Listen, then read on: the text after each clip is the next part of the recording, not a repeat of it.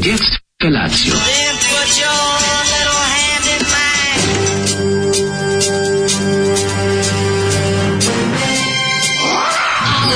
Grupa rozvojenih mladića trči po studenom vazduhu pre zore. Alarm. Ima da kane, nema problema.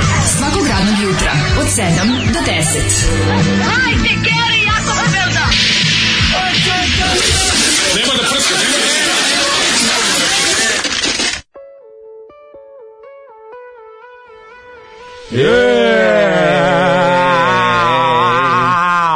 Da, ovo su bili nisu osvajači, iako su mnogi mislili, samo pravi kvalitetna ekipa i Zoli koji da ono kasetu proto-osvajači. Da jesu proto-osvajači. Pravo-osvajači. Da, grupa Blady Rouge. Blady Rouge. Da, koju jesu to znači najgore od grupe Rouge i povešeno sa Bladijem. Da, ne mogu da verujem. Znaš koliko je jadan ono ime benda Blady Rouge. Ovo je Čipi na vokalu i pretpostavljam da su verovatno neki deo osvajača. Znaš kad je u našem životu postoji samo jedan čips koji se zove Čipi Čips? Čipi Čips, što meni tiče, taj čips jedini postoji. A Čipi Čips, je li to bio čačak? Ja mislim da jeste. Ili Čipi Čips bio nešto drugo? Ili su bili isto, a sve što, meni se čini da su bili Čipi Čips i Čipi žuto. Hrvatski. Meni se čini da je bio, da. Da, i Viki Gric. Viki Gric je drugo nešto. Ali isto je hrvatski. Da, ali kažem, što se tiče krompir čipsa. A za nije Čipi Čips sloboda čačak, je samo čips.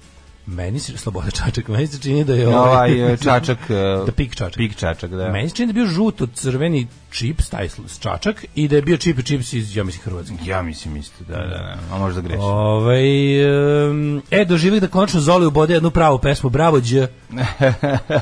Ja sam Pik čačak bog. Ja sam na taj čips na baždaren, taj čačak. A na čipija? Na čačak, nisam na čipije, ne mogu čipije. Kaže, super je stvar, samo da promene skroz reči i ovaj piskavi vokal. Znači, promenite reči, piskavi vokal i sve drugo. O, Zoli Careš bađe uvek imao, jer sam, kaži, prsti mali podigao u zrak. Da. Jesu li ovo osvajači moći da je Čipijev glas da bi prepoznala među 1000? Jeste, prepoznali ste ga, ovo je njegova rana inkarnacija na početku njegove karijere, pretpostavljam, pošto se radi o kasetnom izdanju, da su neki početak 90-ih. Možda Čipi je Torima, znaš da Čipi 60 neko godište. Znam, sam iskreno zabrinut time da ovdje većina poruka je kao dobra je pesma. A vole ljudi. What's wrong with you people? A nije loša pesma. Ovo jesu osvajači originalu, album s početka 90-ih, ja sam imao kasetu. Da, imaju riff, razumeš, ne možeš reći. Oj, kad mi kažeš imaju riff, to mi želju da smolim sebe pa studiju. Pa šta sad dođeš protiv toga, mislim, pesma ima kreće durom, ide onda u mol, pa opet ide u veselo, pa nešto su smišljali. Što želim da kažem, bilo je i gorek sranja. Pa napravili su, mislim, daleko toga da je ovo dobro, daleko toga da je ovo dobro, da je sad, ne znam, vrhunski dobro, ali... Kako ćorava koka obode zrno, tako i Zoli se ne obruka baš uvek. Da. Kao što to nije slučaj ovaj put.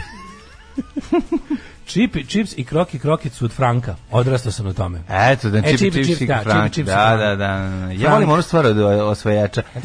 Znam, ako sad odeš, ostaću za uvek. To je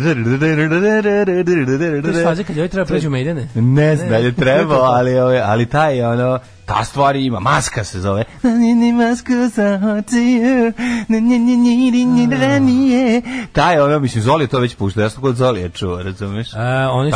Oni su bar osvajali, kao što sam naziv benda kaže. Sad sjeti kad kažu Frank kafa i to sve, pa onda bilo posle rata, pošto je to stari brend, to je pre rata. Da, znam, da su partizanke ne stavili da pije. Ne, nego bi mislili da ima veze sa Frankom iz Španije.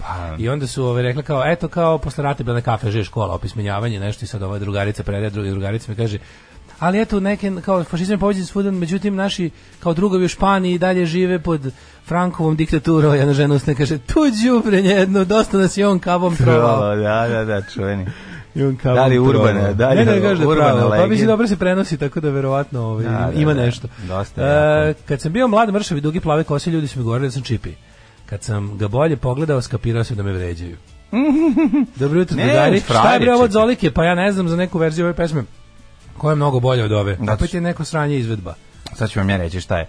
Ovu pesmu su kasnije svirali i osvajači i dosta je bila mekša. Dobra je pesma, hvala Kurcu se završila.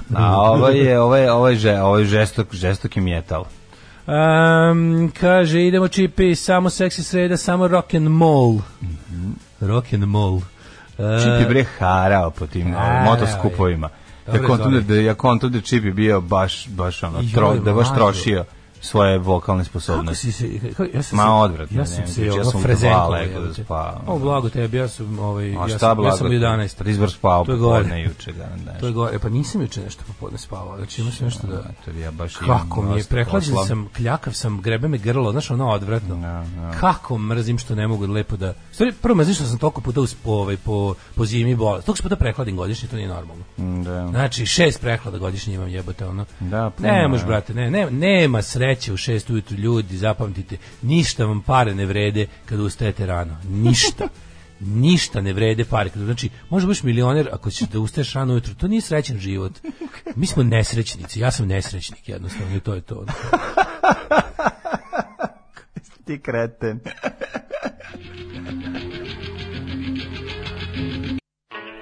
Kako ovo, sad ću pustiti mu ploču kad dođem kući. Razgalio si moje umorno srce staračko.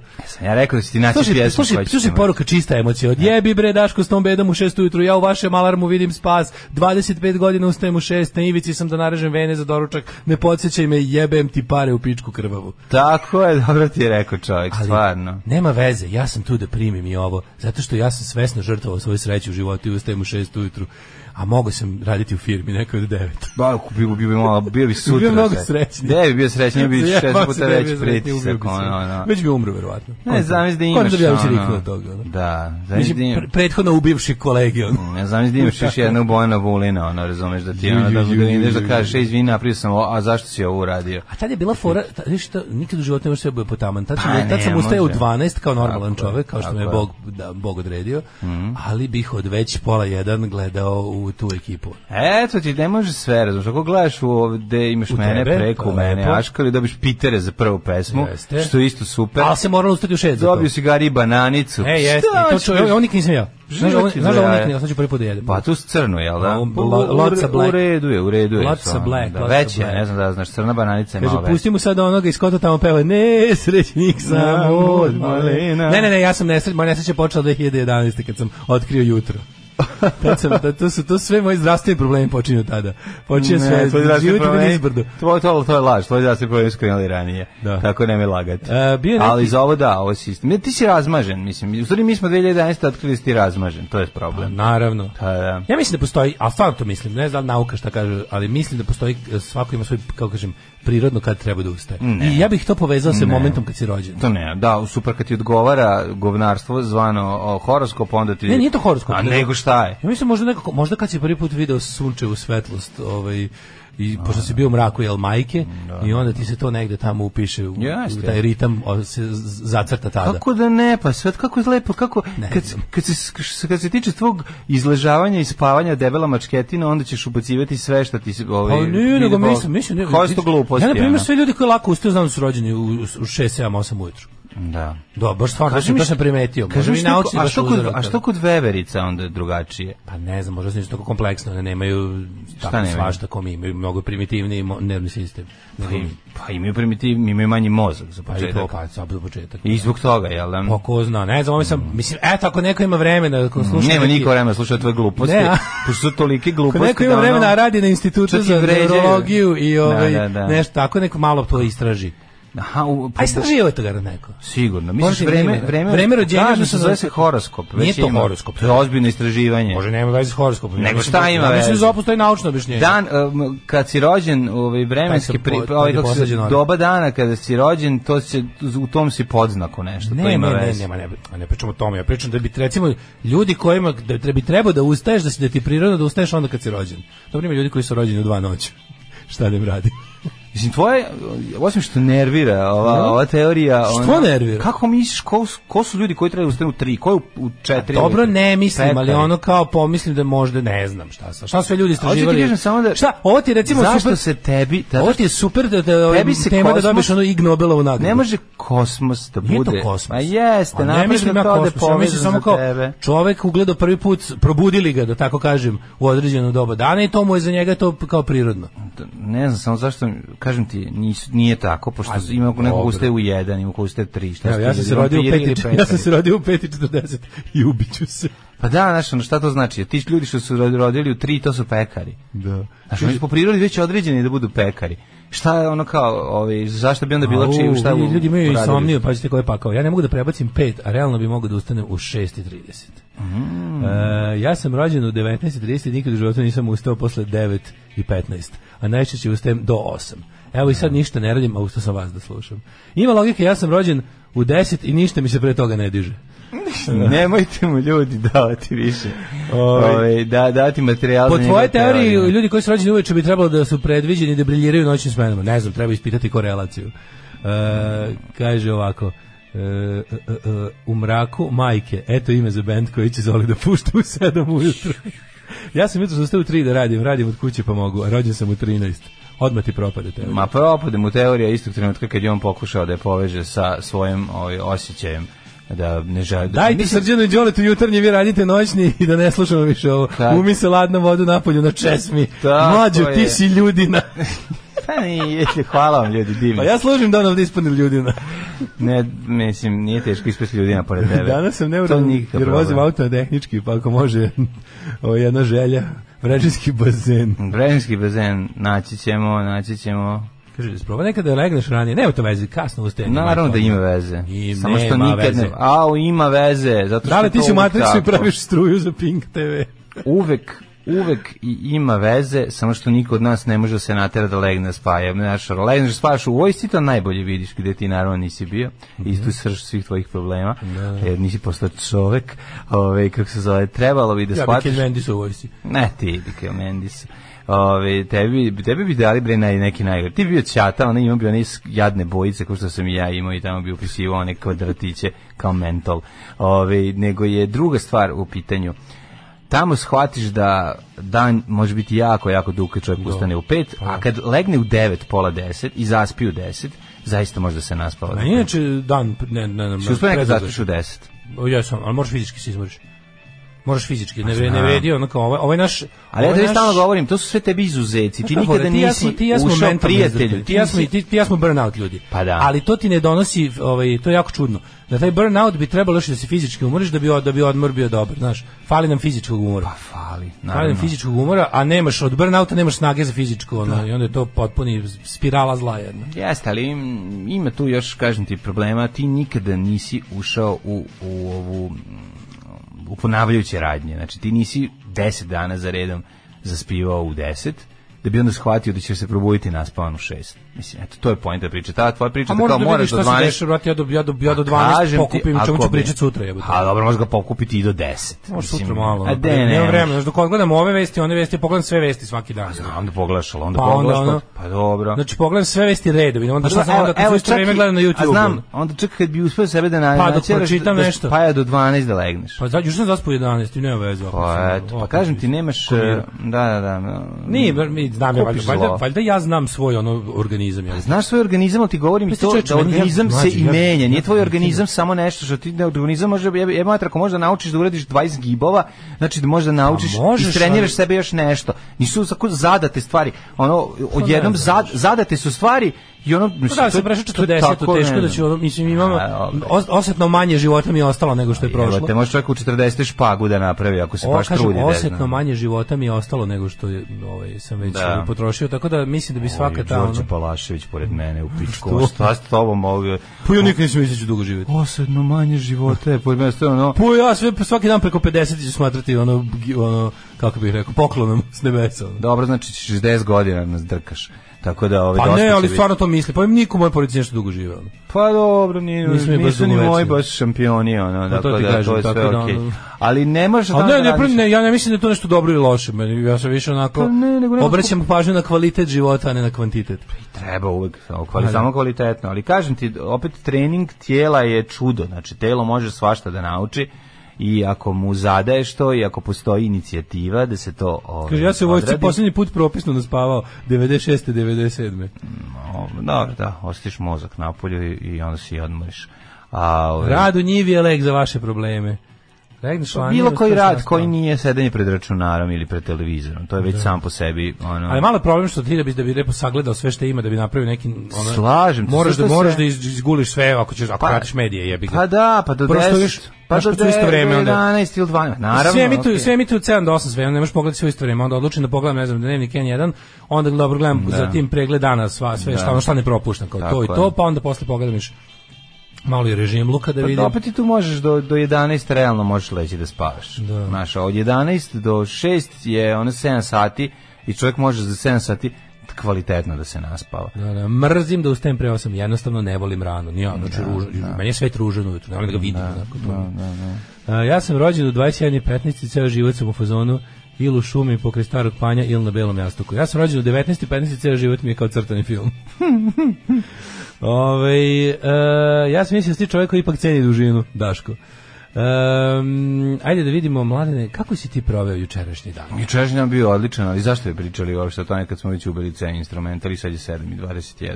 Zašto bi ja gnjavio ljude mojim danom? A možda je bilo nešto zanimljivo. Bio perfektan. Perfektan je bio. Znači, stigle mi neke knjige, pa sam onda malo čitao, pa sam onda malo igrao, otkrio novu zombi igricu koju dosta razvaljujem, moram ti priznati, zove se nešto Zombie Gunship. Ti igraš na telefonu? Ono kako je boleć. Ti igraš na telefonu, jebate. Pa ne smiješ da ubaciš jer je toliko zarasno. Ja imam po sezoni, imam još jednu zombi koja se zove, čekaj sad ću ti reći tačno, ovu sam juče ubacio. Sad sam nešto jako navukao na zombi pucačine, znaš? Da. Kako zove igra Zombie Gunship? Jedna se zove Zombie Gunship Survival, a druga se zove Dead Target. Ima mali utisak da ti želiš da propustiš sve ono što nisi bio navučen na telefon kad su se ostali ljudi navukli, pa sad hitaš da što više provedeš vremena na telefonu. A ne gledam ja da provodim vremena. Ovo je tako ja. Ti si stigao do toga da ga drndaš koji ja. Može čak i više za vreme emisije. Pa drndam ga dosta. Da ti kažem. Ne, ja sam navučen na telefon, tu ne mogu, jesam. Pa rekao sam ti ja to već A meni se čini da sam bolji nego pre godinu dana. Ne znam. Da ga manje drndam nego pre godinu dana, čini mi se. Dosta ga ti drndaš. Pa dosta, ali i drugi. Od kad sam imaš ti Screen Time da namestiš? Mislim da gledaš. Ja od kad sam stavio taj Screen Time, nisam igrao Screen Time. Od kad sam stavio Screen Time, vidim da onda imam da proverim, pa me sramota da bude ono. Koliko si ti sebe, nisam ograničen, samo mogu da vidim koliko. I koliko dugo budeš? Pa 6 sati dnevno. Ali sad manje, sad sam ispod 5 pao, pa sam srećen. Manje od 5 sati dnevno provedem na telefonu. Ja zbog prirode posla sam sve zajedno. U zadnje vrijeme prilično pristo na telefonu, inače ću gledati da ga smanjim malo. Juče sam 4:34 bio na telefonu. To je za mene uspeh. Mislim, gledat ću da budeš manje. Znači, možeš da trajiš 4:34? Da. Dole, pa ti si šampion. Pa, ja sam šampion. Šta si ti juče radio? Sad mi se pobrkao mi se jučerašnji i prekjučerašnji dan. A zašto zaboravim? Ima se nešto super. Ponedeljak, meni se sve zbog onoga. Si našao sutra substitute for another guy? Ne, to ćemo na kraju emisije pričati ljudi da ih iznenadimo. Pa neću ih iznenadimo, sutra ja dobio pa dobio sam poziv taj za. Idem sutra ujutro idem baš u vreme emisije, eto. Idem slučajevi pravde. Idem da vidim sutra je prvo ročište za onaj mučki napad s leđa na mene u aprilu, pa idem. Pa znači, ja sam sutra vidite likove tamo, vola bi jako. Pa bilo bi lepo da se ih vola bi jako da ih vidim, da vidim te njuške. Pogotovo bi volio da vidim tog što mi je platio. To bi jako voleo, ali mislim da garant mi neće to biti omogućeno. Najverovatnije. Ako budemo davali iskaze, garant će biti sutra je to kao prvo, kako se kaže, pretres. Da. To je prvi sada. Ne smijem nositi drogu da mi ne nećeš ništa nositi, radi se po pretres. Ostaviću kod kuće. Inače nosiš drogu u sud. Pa da, mislim sam da ovaj put ne smiješ pretres. Baš me živo zanima na što da liči. Pa ja mislim da neće ih dovesti baš pred ovo, ali čekaj, zar nisu već doveli onog jednog bio? Ne, nikad nisam njih video. Ne, nijednom. Ja sam dao iskaz pred tužioce, sad idem na sud, sad je sud. Mislim da bi se poziv od suda. Da. Tako da to je sutra, ujutru. Pa dobro, neću ni ja moći da dođem, znaš zašto? Da. Zato što treba odi tamo oni koji je organizovao to prebijanje. A da, zasedem tamo ti. A evo ga i na logo ga dakao, a suočite se i sa granjem, ako skidaju ti ono kao, a stavite u kavezu kao u turskim, znaš u turskom sudu što oni uvek užas. Ili u ruskom sudu. Svi u rusku što ga iz kaveza beži gore. Sve to. Da, u ruskom sudu kao skinemo ono ti kao ispod one crne kotelje. Obrt. Maradona ima iskustva sa drogama, jeste li vi nekad probali droge? Maradona je svjetski čovjek, pa on možda dolazio do toga, a u nas uvijek neko siromaštvo, pa nisam, ali ja sam malo dodirao više alkohola svoje vrijeme, a dodirujem ga i sada. Ja došla Čiculjka. Maca nam se ulepšala. Ova naša divljakuša ima ovu zimsku bundicu, mnogo slatka. Zaboravila mislim da opet trudna, čini mi se. Nizu stalno tu ono u kutiji. Ja znam da ona jeste u kutiji, ali zaboravila na nas, nekada smo ja imali bliže intimnije od nas. Jeste, znao da uđe da bude. Aj sad uđi malo da se greješ.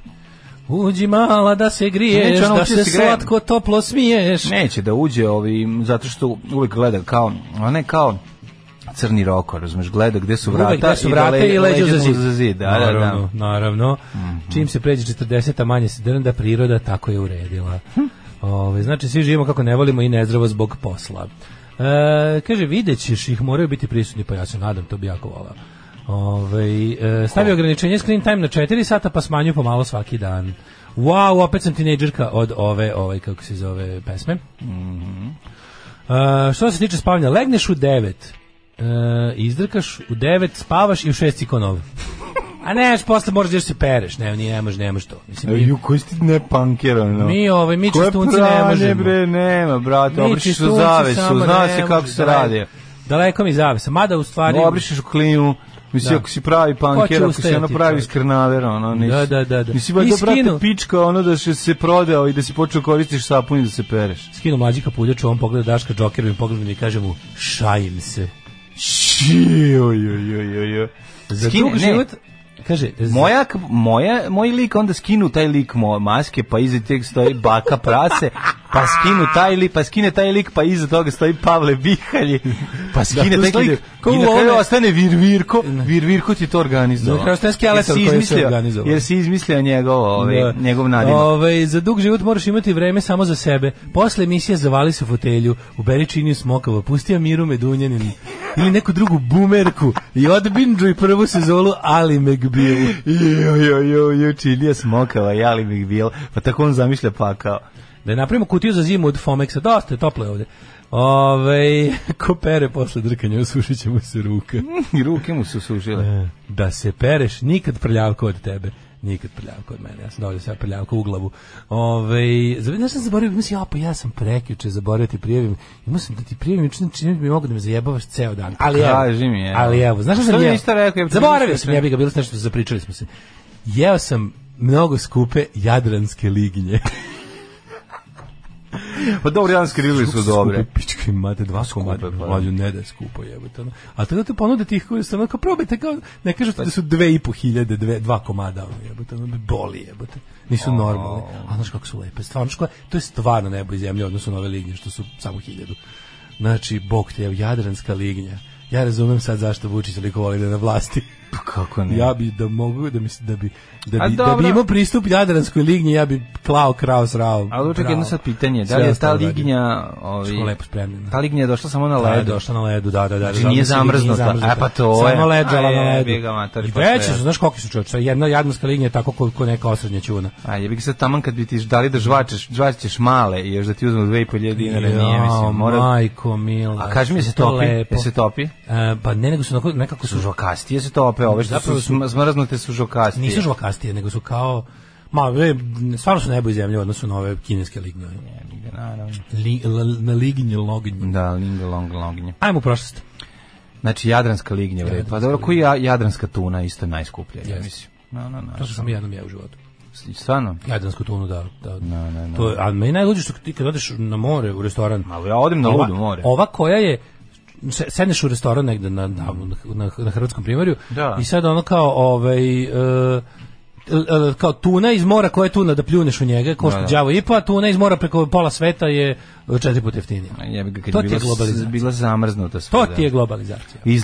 Izlovljavanje moj dale žutore pa tuna sve je manje i sve manje tuna koje jure, a u stvari niku dane žure. Idemo u prošlost.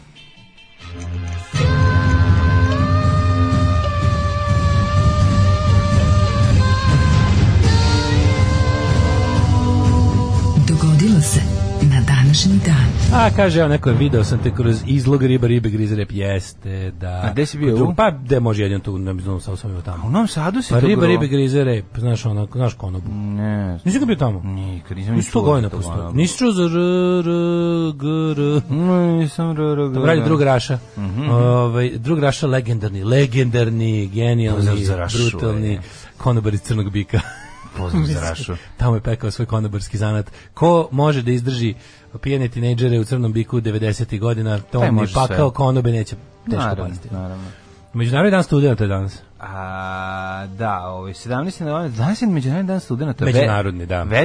Večitih studenta. Pa i njih, svih studenta. Bilo bi u redu da se napravi poseban dan samo za cijele. I da to bude 29. februar. Može. Kontaš? Što večiti studenti će uvek taj dan. On neće između dva praznika prestati da bude student. Naravno, slažem se. Svetski dan nepušača je takođe danas, čestitam nam. I kad je negutača? Negutača je... Izvijem se, 800. Gde ćeš za najluđu noć? Ostalo do kraja godine još 44 dana. Ideš u Topusko. U Topusko, ja bio blizu Topuskog. Si bio Topusko? Tamo ima banja neka beš, da? Ja mislim da. Ima banja, da. 1500... Topusko za gore ili Topusko za napred? Za napred. 1558. 887. Moj prijatelju, ostavljam te u zapećku. Franački velikaši su zbacili kralja Karla Debelog na skupštini u Frankfurtu.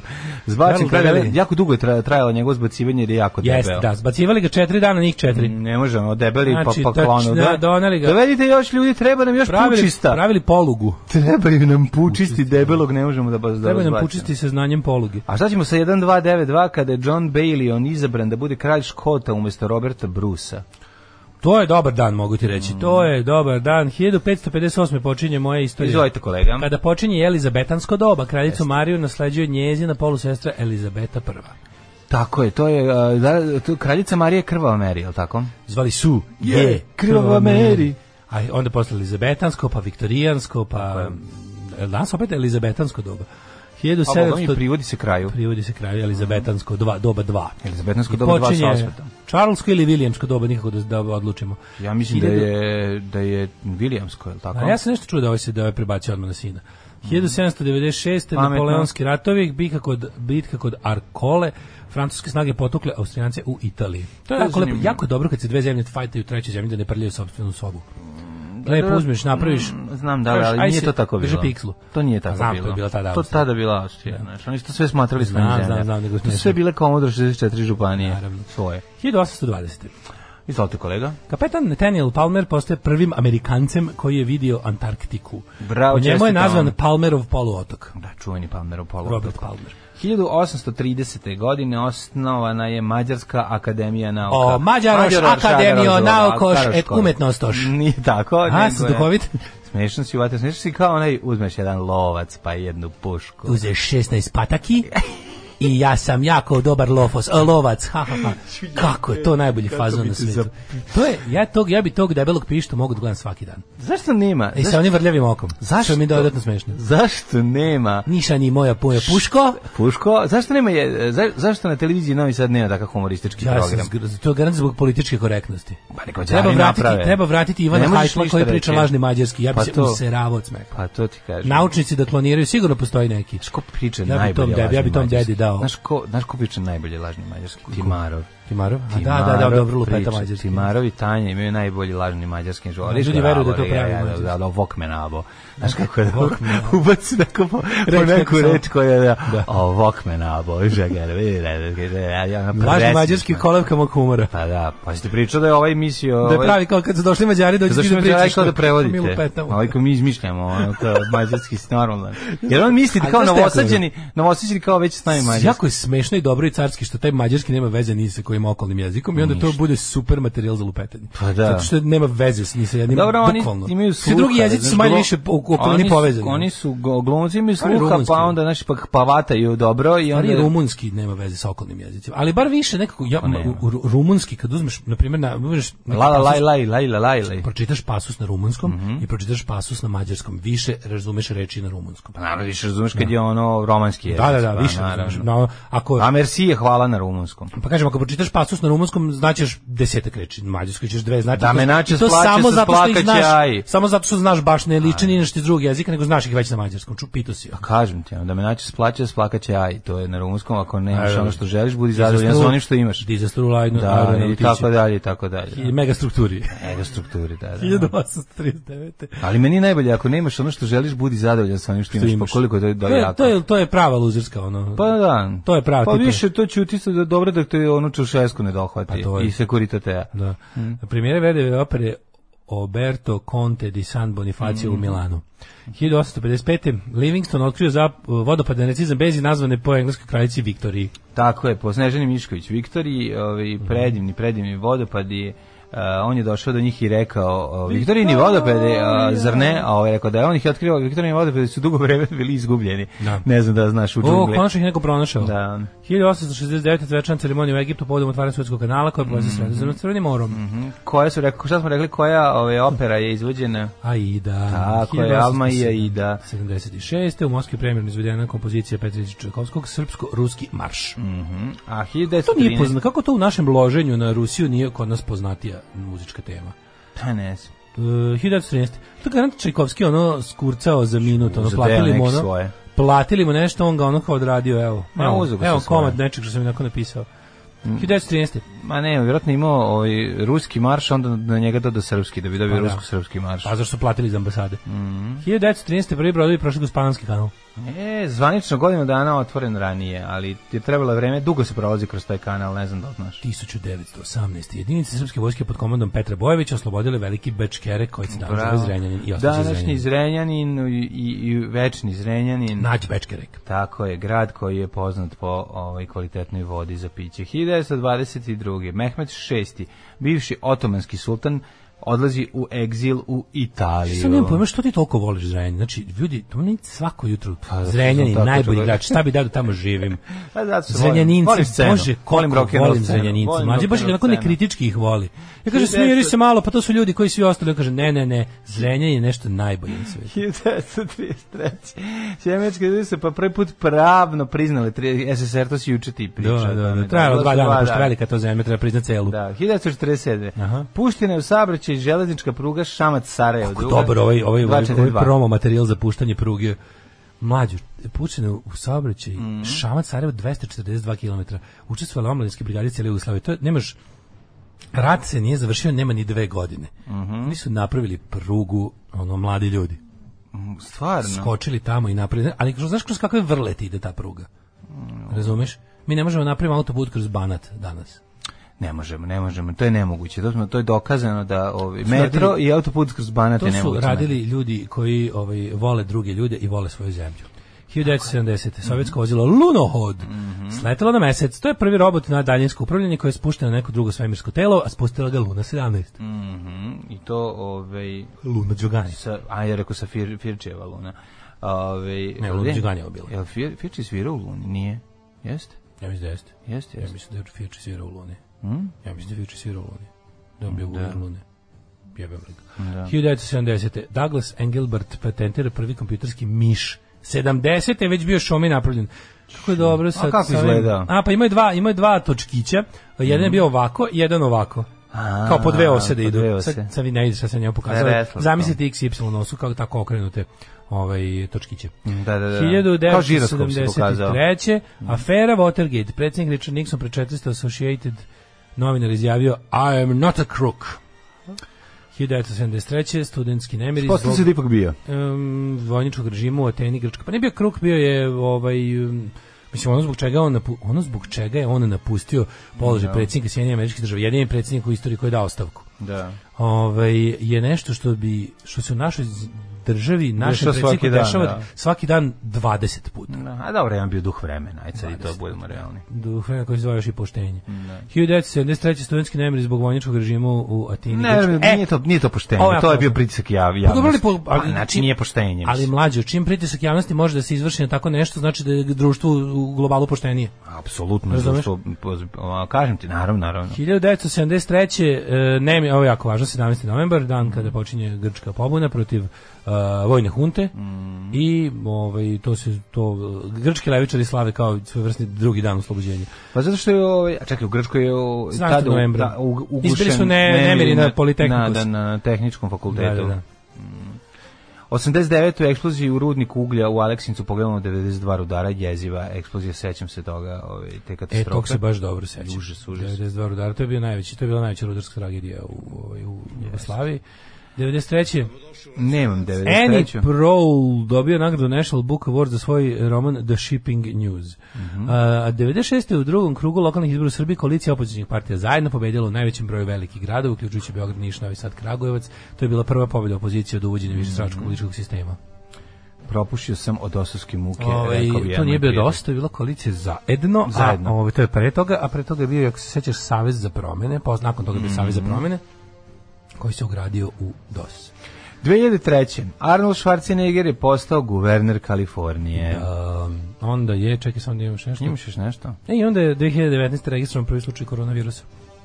55-godišnji muškarac iz kineske provincije Hubei. Dobrodošli u Leskovac, prštionicu Roštilja. Alarm sa Mlađom i Daškom. Eto malo ska, Zaz i Gamin hit koji se zove, ja mislim, u prevodu znači Klink, da. Joj, najbolju ribu sam jeo na ribljoj pijaci u Torransu. Torrance je predgrađe Los Angelesa, na samoj obali Pacifika, USA, ako neko ne zna. Eto, mi zato plaćamo da jedeš te gnjide od 2,5 gnjide. Jadranska aba lignja, što neko reče, a taj neko je krudi. Jadranka super lignja, razumeće oni koji prate košarku. Bila situacija lignje jedeš i plačeš, ali ti je lepo. Jedna lignja košta ko janje, pa ti vidi. Nije ta lignja videla Jadrana, pa ako ih lik koji živi pored džamije u Bosni. Znate za Instagram profil Crn Rez, ozbiljna boleština, vama bi se dopalo, povremeno bi crkli od tog kretenskog humora. Krajiški grob Drakula je legenda i najbolji sporni lik, treba ga više u državnom poslu. Srpski marš se danas zove slovenski marš. Dobro, čekaj da vidim ja na Instagramu. Kako se zove? Crni Rez? Crn, donje crta Rez. Nema lepšeg jezika od francuskog. Težak u pičku materiju, ali prelep. Lepi, stvarno. Ženja kaže, ni šaka lekova koju uzimam za doručak me nije sprečila da mi se nadigne uz ovaj divni glasić. Jedna od boljih tužbi na relaciji Apple-Microsoft je kad je Apple tuži Microsoft da su im maznuli ideju sa prozorima na korisničkom interfejsu koji je Apple maznuo od nekog trećeg. A Miš me podsjetio na sve ovo. Šta sve uradi čovjek zbog Crnogorki i Zaz moramo da slušamo. Kad se podigne zastor u sudu, ako ne vidiš nikog, onda je virvirko. Ako ne vidiš glavu, onda je glavna frajla. Dug je spisak mojih neprijatelja.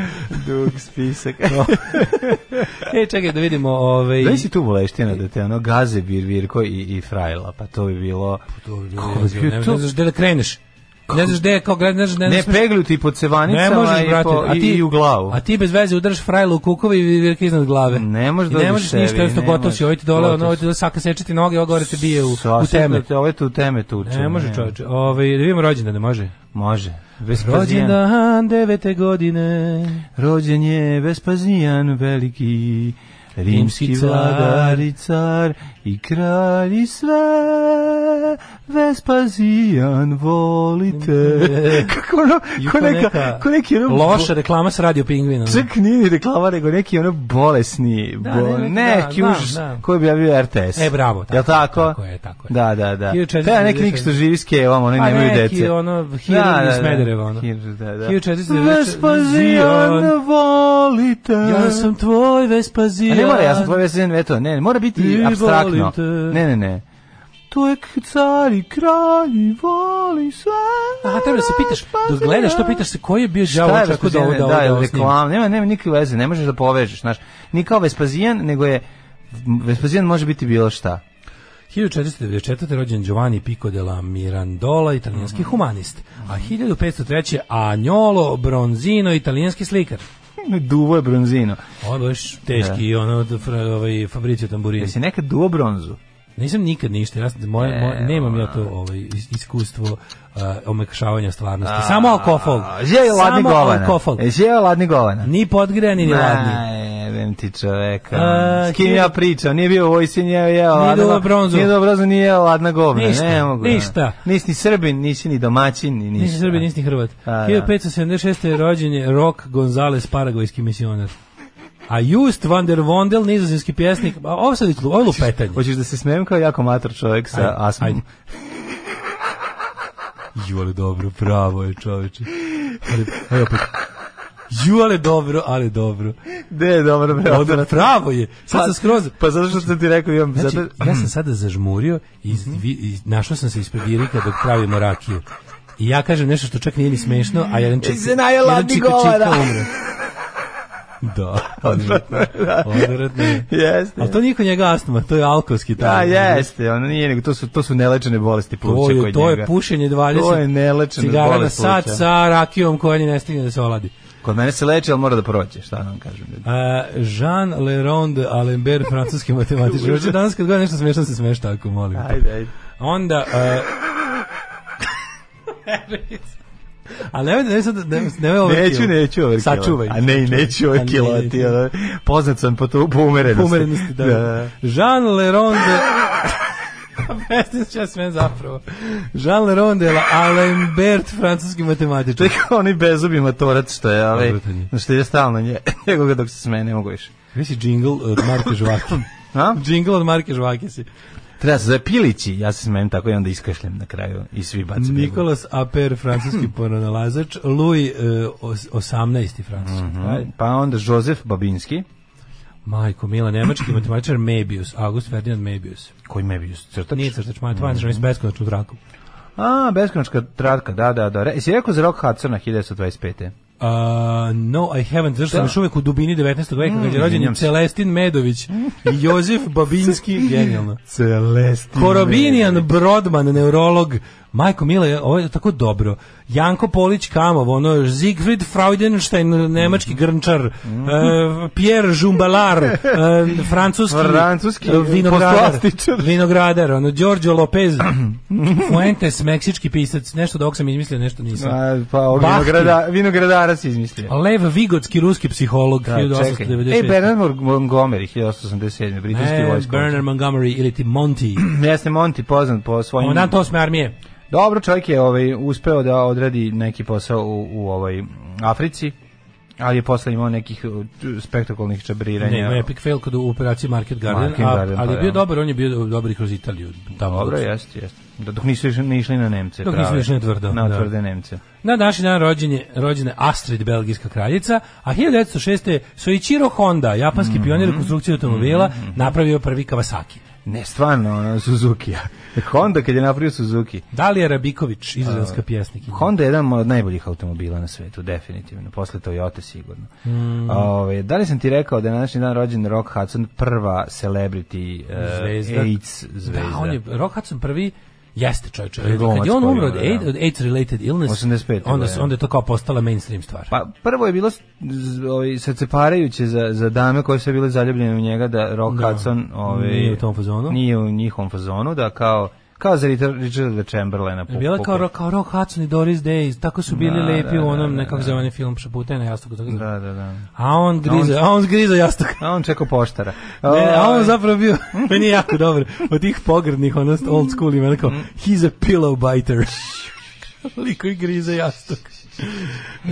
A posle toga, znaš ko je rođen 28.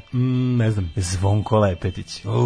Kako volim Zvonka Lepetića. Obožavam Zvonka Lepetića. Sibir smešao sam njega i Severina Bijelića. Ne, Severin Bijelić bio frajer, a Severin Bijelić baš bio frajer, a Zvonko Lepetić je naturščik, genijalan naturščik. Zvonko Lepetić je bio sve samo ne frajer, on je bio baš običan čovjek. Čovjek iz naroda. To je bila njegova Bilo je moć. Ja sviram harmoniku, to je on. Ja sviram harmoniku. Da. Martin Scorsese, 42. godište. Jes, 42. Martin Scorsese se kaže. Scorsese, treba kao Matsuda. Sad ćemo otkrivimo način na koji se, drugi način koji niko nije zna kako se nešto čita. Matsuda. Imam uramljeni plakat taksiste sa festa. I tu piše režija Martin Scorsese. Kao sve transkribo. Sibyl Shepard. 44. Michael Daniel DeVito. A 40... Danny DeVito. Danny DeVito, jeste. Danny DeVito. Danny DeVito, legenda, kralj, bog car. 45. Upožavam Danny DeVito, znači ovi Sunny Philadelphia, genijalno. A Điđe Karanović je rođen 45. Naša... Mi ga zovemo Điđa. Genijalni scenarista, reditelj. On je radio, bio zaposlen na televiziji Novi Sad. Jeste? Jeste, ja sam ga vidio tamo kad sam bio, kad je Kjević na posao. A 57. rođena je, da ne umre nikada, da uvijek bude najbolja na svetu. Dragica Radosavljević. The Sweetness. Cakana. A zatim RuPaul, američki glumac. Drag Queen. RuPaul je. A piše RuPaul. Malo ovako piše jedna reč. Kod mene transkribamo, malo sam nesrećen kad čitam. RuPaul Homini, 1960. Tihomir Stanić. Dobar glumac. 65. Goran Grgić, glumac. 66. Sophie Marceau, francuska glumica. Scenarijskinja, spisateljica Sophie Marceau. 1966. Jeff Buckley, njega vole cure od prerano otišli. Aleksej Umaranov, klizač. Ko je taj Jeff Buckley? Kokoško Jeff Buckley, pa Jeff Buckley. Ne lepotaš, ima jedan album objavio, udaveo se. Bernd Schneider, nemački fudbaler. Reggie Wayne, igrač američkog fudbala. Rachel McAdams, kanadska glumica, ona je slatkača. Umro Valentin Tintininijan, 375. Grgur Turski, franački biskup, istoričar i potonji svetac. Na današnji dan umre Jome, japanski recar. Ko je rođen još danas, a preskočio si je? Tko? 1987. A tako... Iskra Brajović. Pozdrav je ovom prilikom. Naravno. Sveta Elizabeta. Jesi čuo za Svetu Elizabeta? Sveta Elizabeta, kako ne znam? Novosađen Sveta Elizabeta. To je jedini svetac iz Čuruga. Giovanni Pico della Mirandola, pa zatim Mary Tudor, Marija Tudor, to smo rekli da je ona umrla na ovaj dan i zato počinje Elizabeta. Nije Mirandola i rođena današnji dan, umro je na rođendan. Volim ljudi koji umro svoj rođeni, time smanji ljudima odlazak na groblje. Thomas Ford. Katarina Velika, Đuro Daničić, Milan... A Ludolf Backhuizen, nizozemski slikar.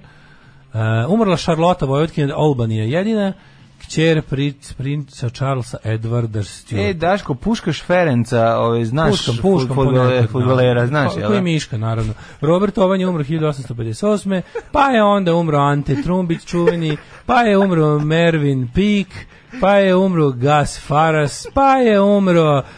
Ruth Brown, američka pevačica je umro i 2006. je umro, pomenuti. I milion puta sam rekao međunarodnim predstavnicima, ne može. Organizator je počeo žicat, umjesto mesa može li pizza, može li balantajn umjesto džeka, evo ti šta sam mu reka sam... Ne može. The Lassie, There She Goes, predivna pjesma za ovo jutro. Volimo u stvari, nalazi se na nekoj, ja sam prvi put čuo kad je bila hit, onda sam se iznenadio kad sam je našao i na Nuggets, Children of Nuggets kompilaciji. Bila je hit 90-ih, jeste. Na današnji dan prošle godine napustio se Stavicu Kurčević, to je bilo juče. Da li je Vajga u pesmi Buđava rana proleća pominje rusko-srpski mač kada kaže Čajkovski 1812 je njegova velika, kako se to kaže, kako se zove to, nije poema, nego... Šta je instrumentalni ekvivalent poemi, ono kad imaš to veliko delo, ono... Pa kompozicija. Ne, ima neki bolji izraz za to. Jebivali ga, ne mogu setiti. Ono što je kod Šostakovića, Leningradska šta? Simfonija. Da. 2 puta bio Simfonija stravi užas. I nije mi se išlo nešto posebno. Celestin Medović, Franjevac, slikar, Srbin, katolik i moj čukun stric. Bravo! Oj, čovječe! Bravo! Što se kaže, Rock Hudson je bio i na struju i na baterije. Sve radio. Amber Michael Arg, nemoj mlađu otićeti na zlo. Pa pravo je, jer je mator i ima astmu, on ništa ni ne glumi. Kad smo kod Instagrama, znate li gospođicu Soft Sparkling, naravno da znamo Soft Sparkling, naravno. Čestitam ja vama svetski dan nepušača, uz pozdrav, nikad duvan, samo ekološke. Prestanite. Gori si od crna rez. Prestanite, da. Gori si od crna rez. Ajmo, Mladene, da vidimo mi. Mladene, moj prijatelj, druže, brate, pobrati me. Sapatniče jedini. Divan si što si vreme.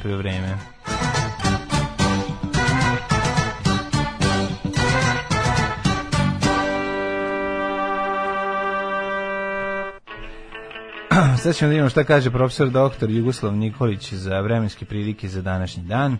Imali njegove slike i dalje u uglu ili se nešto promenilo? Kažem, danas zvanično počinje bedno doba. Danas sam stavio kapu prvi put ove godine. Turio kapu, bio 1 stepen kad sam izašao iz kuće, čoveče. Pa dobro, što možeš bez kape. 1 degree je bio. Gdje mi kapa? Prvu kapu, ma nemam kosu. A da, ladno. Ladno, bre, čoveče.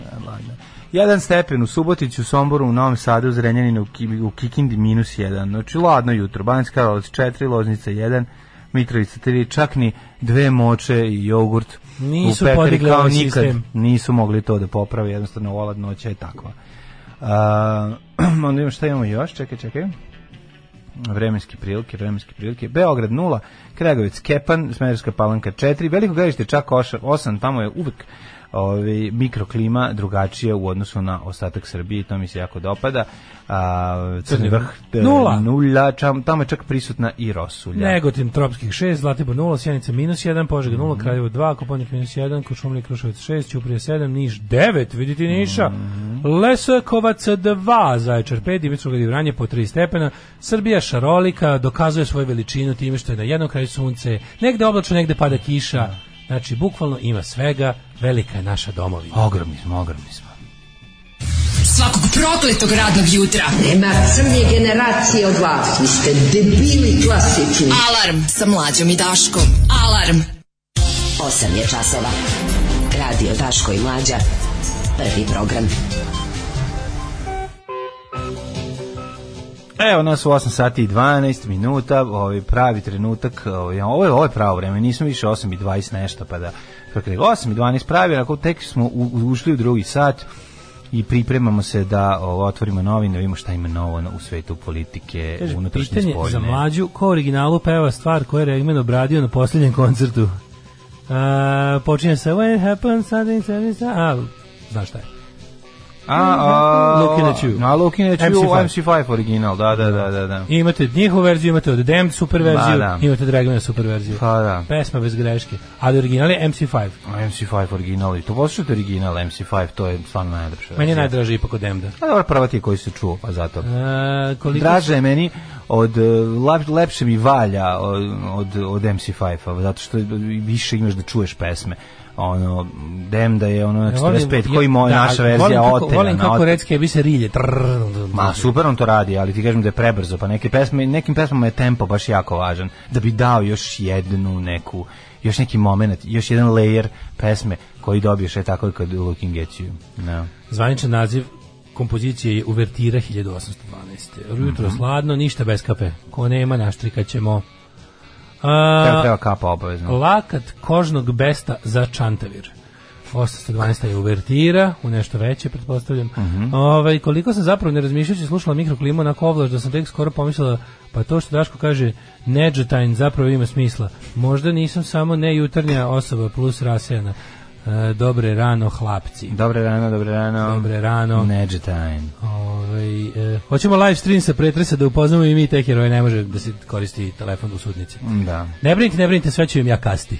Sve fiksnog. Da. Imamo, da. Šta smo imali? Blic, mora neko da ovima majstorima u štampari malo kalibriše mašinu, ovaj magenta vam se razlila po svemu. Izgleda se magenta vam se razvalja. Blic se štampao, se prao u veš mašini sa roza čarapom. Sa roza čarapom, tako izgleda. Baš to. Mitar ima veliku glavu, njega je nemoguće promašiti, a moj Duće ima GPS u nogama, kaže otac Dušana Tadića o pobedonosnom golu. Smešno je. To volim te zemarske momente. To kad se to lepo, to mi je dobro. Presečena je svaka komunikacija Đilasa i Jeremića. Slušaj, apsolutna kontrola, Šalokova medijska koncentracija i centralizovano upravljanje informacijama. Pa ti šta ovi pišu, majko moja. Ne, pazi, preko puta Mladića su sad naslikali Živojina Mišića. I šta, mislim, šta želi time, šta? Da pokažemo ovdje kontinuitet. Ali stvarno, ja se izvinjam. Šta vređate Živojina Mišića? Ja se ne palim na te sve stvari, ali onako Živojin Mišić je sve najsupratnije od Ratka Mladića. To što mu ovaj ukro kapu.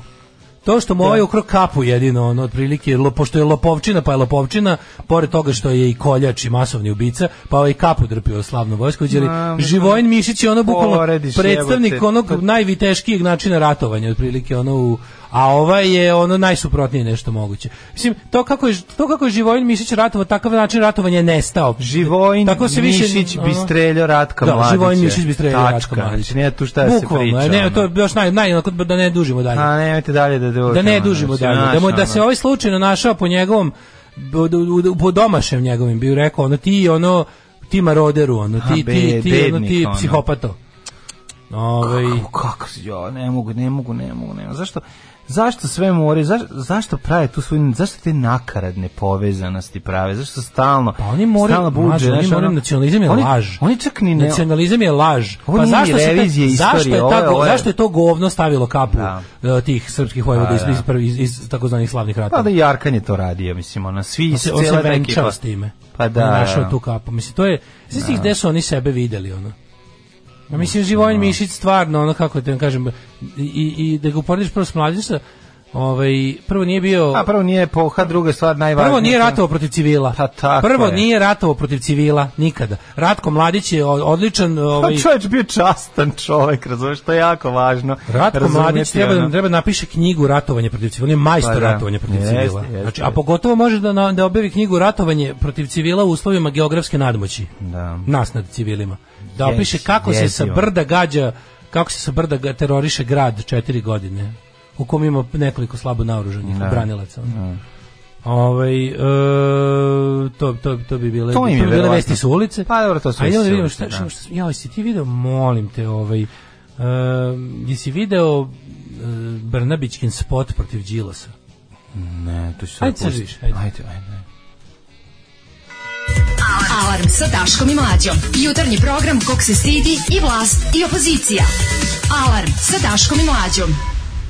Danko Jones. Neko se obradavo Danko, opa Danko, otkad ga nisam čuo. Može Danka imaš dobrog rock'n'rolla. Ima, koliko ne. Kako se Danko, Sergeant Danko. Sergeant Danko, znam, čekaj. Da, žigo sad ih. Da. Ili Marvin Danko.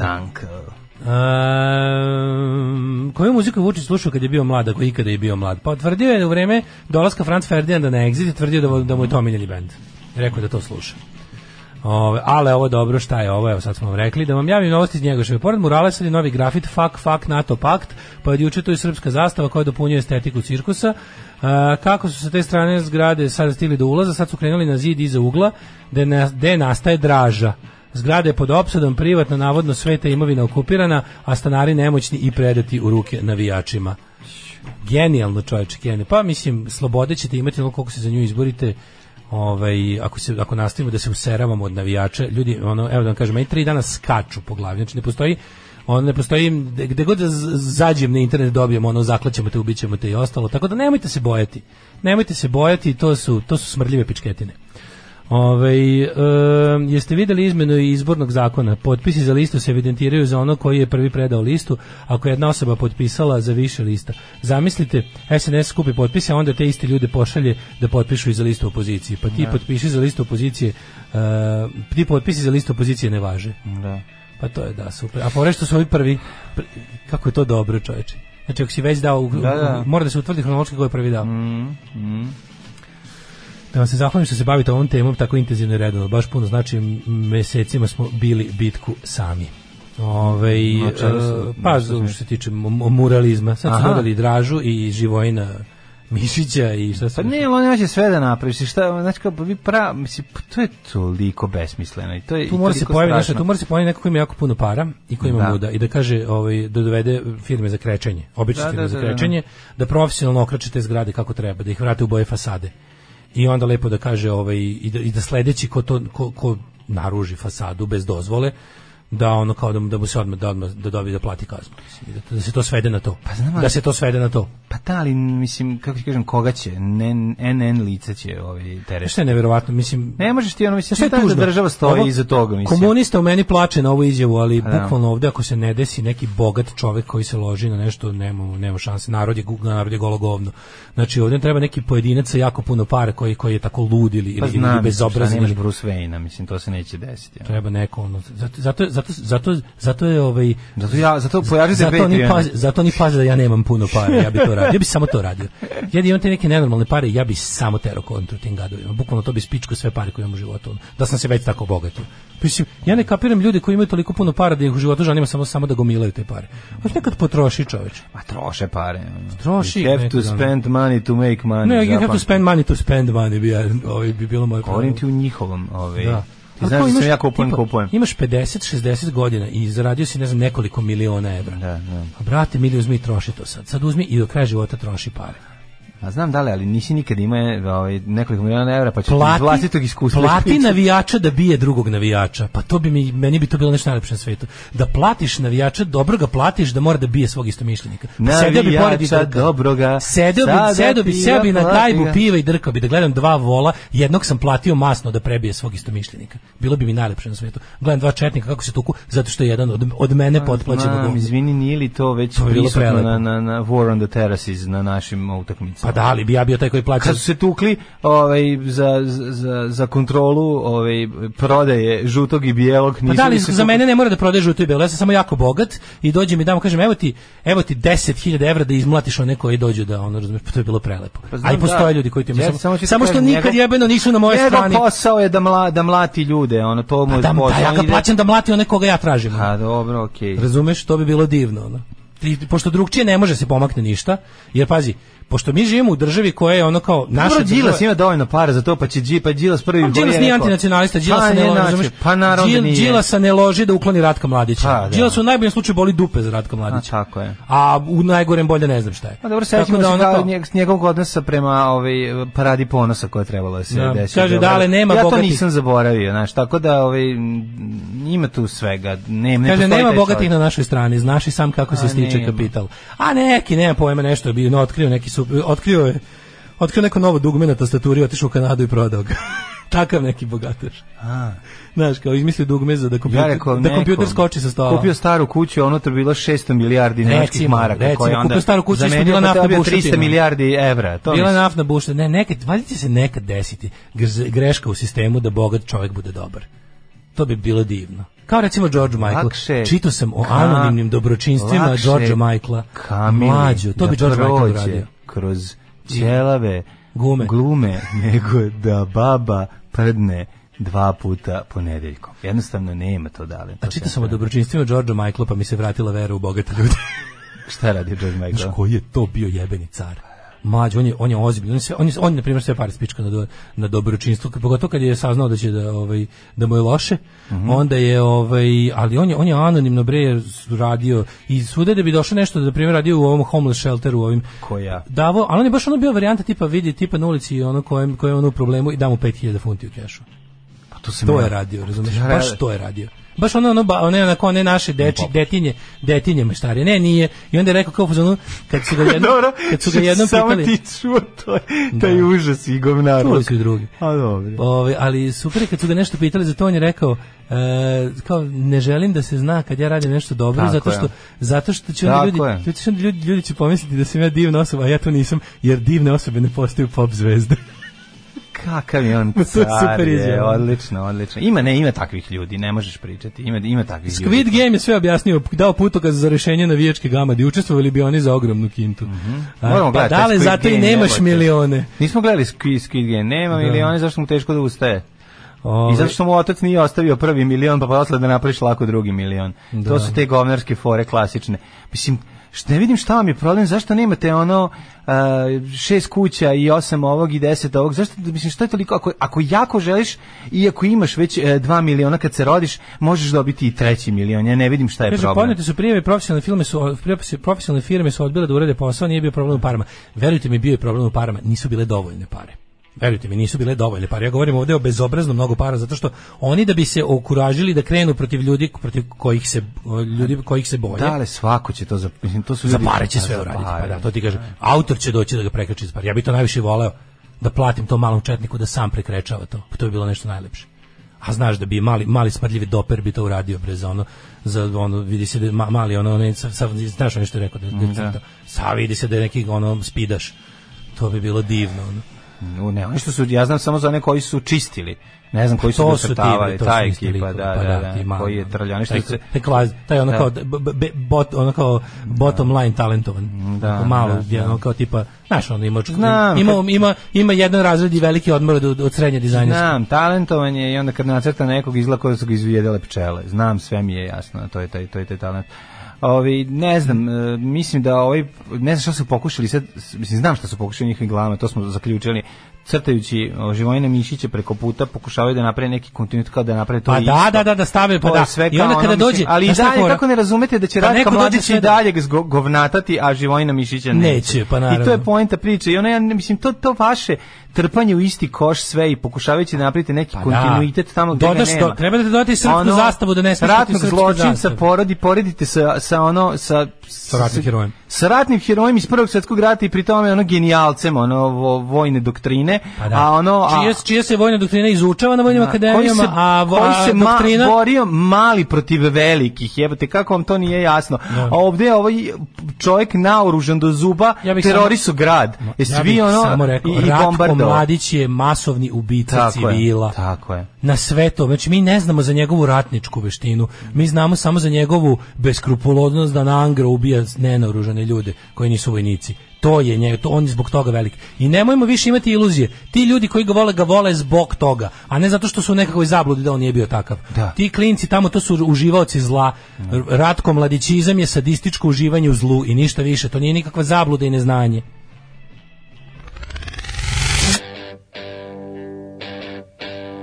I kome nagovori da uzgajam pečurke? Srbi i šampinjoni. Srbinu treba meso, škembe, lukac, a ne šampinjoni. Alarm svakog radnog jutra od 7 do 10. Genijalan spot na ovu pesmu Busters of the Young, koji je zapravo trebao biti kritika, je tako, tadašnjeg video, popularnih video uradaka. Da, uvijek kada gledam te stare pankerske bunu protiv MTV, Zečko kada ona pušta ploču i samo zvučnik koji trese udara, da. Ali kad se setim toga nekada, čovječe, kako je sve postalo još toliko gore da sad ono staro izgleda genijalno i želim to staro. Da, sve ono protiv čega su pankeri stari MTV, da. Sve ono protiv čega su pankeri bunili 80-ih je sad nešto za šta bi dao levo jaje, ono. Da. Istinita priča, Klinko obnje što pita vaspitačicu kako ide kući, objasni da ide busom jer nema dovoljno para da kupi auto. Malo je kaže, normalno da nemaš kad se po ceo dan igraš s decom umjesto nešto da radiš. To je dete iz preduzetničke kuće. Da. To ti kažem. Da li si video, pokazao sam tebi spot Ane Brnabić protiv Đilasa? Jebote, ja ne znam šta da, ozbiljno. Baš imam problem sa Anom Brnabić. Meni je izgleda kao da nas sama to smislila. Prvo to, drugo, čini mi se su dali slobodno da sama osmisli. Ana Brnabić dovela Tomu Monu da ona ne bi bila najgora. To je prvo. To mi je teorija koja je onako prosto. A sad kad vidim ove uratke, ove ona okačila, jel da? To je kao spot protiv Đilasa koji bi trebao na neko to je PowerPoint prezentacija koja je posle eksportovana kao AVI. Znači slajdovi sa muzikom preko koji bole koliko su jadni. Pa prvo je prejedno, drugo što je ta njena kao taj pokušaj prenesenog značenja i prejednosti. Spektakularno rekošetirao. Radi se o dvouglu između kao Dragane Đilasa i izvesnog Petra Petrovića. Petra Petrovića generika, Petar Petrović generik, kako su našli na stok foto. Generike. Zamisliš šta je retardkinja tražila kao običnog čoveka? To je njoj običan čovjek. Običan čovjek, neki student koji čovjek iz Nedavimo Beograd. Da. Lik, aktivista iz Nedavimo Beograd. Kakav uradak, Tačno se vidi njeno padanje s Marsa u tome. Da, ja mislim da čeka ona stoji iza ove. Ja mislim da je ovo stvarno da je ona došla kod Biljane Srbljanović i onog nekog Nosova. Nije Biljana Srbljanović prošla. Ne, nije prošla prvo, nego došla je rekla, možda je samo ja mi kreativna industrija ovdje ima upliva, tipa ušla tamo kancelarija kreativne industrije i tamo su sedjeli Andrej Nosov i Biljana Srbljanović zajedno sa Andrej Nosom i Biljana Srbljanović dupetom, tako su radili. I onaj kako zove onaj autor spomenika Đinđiću, rekli su treba mi smoslalo sam nešto protiv Đolasa. To je dobar mim. Idemo u Kotor. Smoslalo sam nešto protiv Đolasa. Može to da me pomogne to. Ova rekla je ne mogu sad se trenutno bavim i lignjama. Jadranskim su lepe. Ali napraviti to, ja ću ti pregledati. Ona pa ću ti reći da je dobro. Ostane neotvoren mail. I ostao unread mail ostao kod Biljane na stolu, a dotle ona morala sama da umuje. Uzela sama da malo umuje ona. Jako mislim ja stvarno ne mogu da verujem da neko može napraviti tako sranje. Znači, stvarno razmišljam, kome se obraćaš? Kao intelektualnom krilu, kao to za Twitter. Kao ljudi koji će zamrzeti Đilasa zbog toga što je... A na šta oni pucaju? Kao, pogledajte, pošto oni kao, kako to ide u njihove glavi? Oni ne znaju, oni sad ne znaju. Ana Brnabić ne zna da je Twitter intelektualština obrnula pun krug, pa su sada sve stvari zbog kojih bi oni bili kritikovani super. Tako, na primjer, sada oni ne znaju da glavni intelektualci na Twitteru vole reality showove. Ne znaju da se obrnuo pun krug, da u borbi protiv elitizma smo stigli do toga da se pametni ljudi prave da su mentoli da bi bili narod. I zbog toga sada ona pokušava da ogadi njima Đilasa preko toga kao on vam je doveo velikog brata. Oni ne znaju da je veliki brat u međuvremenu postao vrhunac intelektualne misli. Razumeš, zato da je pogrešila. Promašila Twitter epohu. A prvo što mislim ja bi pravio velikog brata od blata kad vidimo na velikog brata. Promašila je Twitter epohu, razumeš? U odnosu na Peconijeve i uredske Željka Mitrovića. Ne zna da je feminizam Nataša Bekvalac, razumeš? Preskočila je. Jasno. I sad ne zna da je vrhunski intelektualac Twittera je onaj koji voli narodsko, znaš. Ne šta oni mislim to je kao ono čuveno Domagojevo, mi se obraćamo ljudima koji nas ne slušaju. Ovo je to. Znači ovo je pucanj u mrak bez ikakvog smisla. Ne znam koga misliš da ćeš šta misliš da ćeš ovim subverzivnim, jako pametno osmišljenim, kreativnim sranjem spoti o tome da je Đilas za 18,30 dinara zakupio prostor na kome je napravljen studio za velikog brata. Znači, ako je to tačno, verovatno jeste. Verovatno tačno. Verovatno je. To je stvar koju najniži funkcioner SNS-a u malom mestu obavi za jedno prepodne svaki dan. Razumeš? Pa naravno. Super mi je kada SNS koja je ona stranka ubica, silovatelja, pljačkaša, narkodilera i generalno najvećeg kriminalnog šljama koji ovaj narod ikad video, spočitava nekom da je oborio cenu građevine za limeni hangar. Mislim, daj, molim vas, naravno, to mislim, on bi trebao, ali čekaj, stvarno stvari, zašto on ne odgovara za to? Ja da sam Dragan Đilas. Zato što, pa on ali on je stalno, ti znaš da on malo na sudu dobije to i dobije neki 300-400 ali ja da sam Dragan Đilas, i onda on to dao u dobrotvorne svrhe. Ja da sam stranka Slobode i pravde Dragan Đilas, ja bi da sazvao na Trgu Republike, bi napravio veliki skup, uhapsite Dragana Đilasa. I Dragan Đilas bi izašao, izneo kao dokaze protiv sebe i tražio bi da ga policija odvede s bine. To je bilo genijalno. To je bilo genijalno. Znam, dobro, mislim, prvo malo sad je očekuješ od njega isto moći koje on nema. Prvo taj, nemoj zaboraviti, on duboko u sebi nije kreativan čovjek. Prvo nije kreativan, drugo nije progresivan baš toliko da bi to bi bilo prejako, da bi skontao tu šalu. A treća stvar, mislim... Pa ne kao da Srbiji krene... Ne može li jako puno para? Zamisli miting da Srbiji krene, uhapsite Đilasa i da naprave to sami i da kao tamo bude da napravi samo varijantu kao čekam, evo ovdje kao naš... Pročita samo uzmi i pročita na tom skupu na Bini, pročita sve za šta ga je režimska štampa krivila u zadnjih godinu dana. I kaže, ovo čovjek je monstrum. Zahtevam da me policija odvede s Bine. Pa to bi bilo super, mislim da bi to bilo baš jako dobro. Ne znam kako bi režim na to odgovorio. Pa odgovorili bi tako. Ima para da se zavitlava narod. Još jako važno. Nije dovoljno što je ukrao sve pare, nego još nam se smeje u lice. Pa našao bi, mislim, DJ Vučićević. Pa ne, ali zašto biš morao da uradi? Još bi morao Đilas da zakupi vreme na RTS-u i Pinku da plati spot protiv sebe. Pa to bi bilo prejako. Kažem ti, to je već, stalno se pitamo kao zašto mi nemamo glumce koji kada snimamo nešto, zašto glumci ne vole da se sprdaju na vlastiti račun, razumeš? Tako isto ni političari to ne vole da rade. Mislim, jednostavno, ti ljudi su malo drugačiji u odnosu na tebe i mene i imaju drugačije svetonazore i neke ciljeve u životu i ne možeš očekivati od tog čoveka da će da razumete. Mislim, ja se jako iznenadim prijatno kad neko za koga nisam znao ispostavi se da je neki privatno veliki car pa hoće da uradi neku malu stvar koja mu ne donosi. Mislim da Đilas nije taj čovek. Znaš, mislim da to... Čini da jeste. Ja mislim, ima on par tih, ono kao, na primjer... Nije. Mislim, ne da ga, bez da ga hvalim nešto sad, mislim, možda sam samo navikao što ga gledam u odnosu na Vučića, koji ne može da opusti ništa. Pa mi zato Đilas deluje kao opušten lik. Pa da, ajde se razumem, mislim, naš... Da, odnosno na psihopatu deluje kao opušten lik, naravno, mislim, ali... Da, možda Đilas nije psihopat. A nije psihopat. Tako da, to je prva stvar jako važna. To je ozbiljna razlika i to je sva razlika ovog sveta zbog koje to je za početak. Tako je. Drugo, ono mislim, naš Vučić nije, ali sad s druge strane... Đilas je, koja te bi reći za Đilas? Meni je gramziv, to nije zato što me je SNS mediji ubedili u to, nego kao dobro ga se sećam, ja sam imao posla s jebenom Direct Medijom, još dok nisu kako ti kažem, dok mi nije SNS objasnio koja je ta kompanija zlo. Tako da kao ja znam dobro šta znači on jeste gramziv, ali s druge strane gramziv ne mora da znači u isto vrijeme i ne znam nepošteno, može ti pošteno biti gramziv, odnosno manje nepošteno biti gramziv. U svakom slučaju je sigurno manje nepošteno gramziv od SNS gramzivaca. I zato mi nije jasno da nema uopšte taj mogao bi da igra na tu foru. Pošto znam, ali nije to problem. Mi govorimo o slobodama, ljudskim slobodama pod Đilasom, on koji je nikad nije bio predsjednik, on je bio gradonačelnik Beograda. To mu je najveće. Ali dobro, živimo u zemlji u kojoj je Beograd sve. Nemoj me zajebavati, samo pravimo sve što je gradonačelnik Beograda je sve. Dragan Đilas je dok je bio uslovno rečeno na vlasti u Beogradu uticao na moj život tako što njegova kompanija bila jedna medijska hobotnica i nećemo se prema blesive, to nije bilo tako. Ali s druge strane, mislim, nađite mu krivična dela i osudite ga.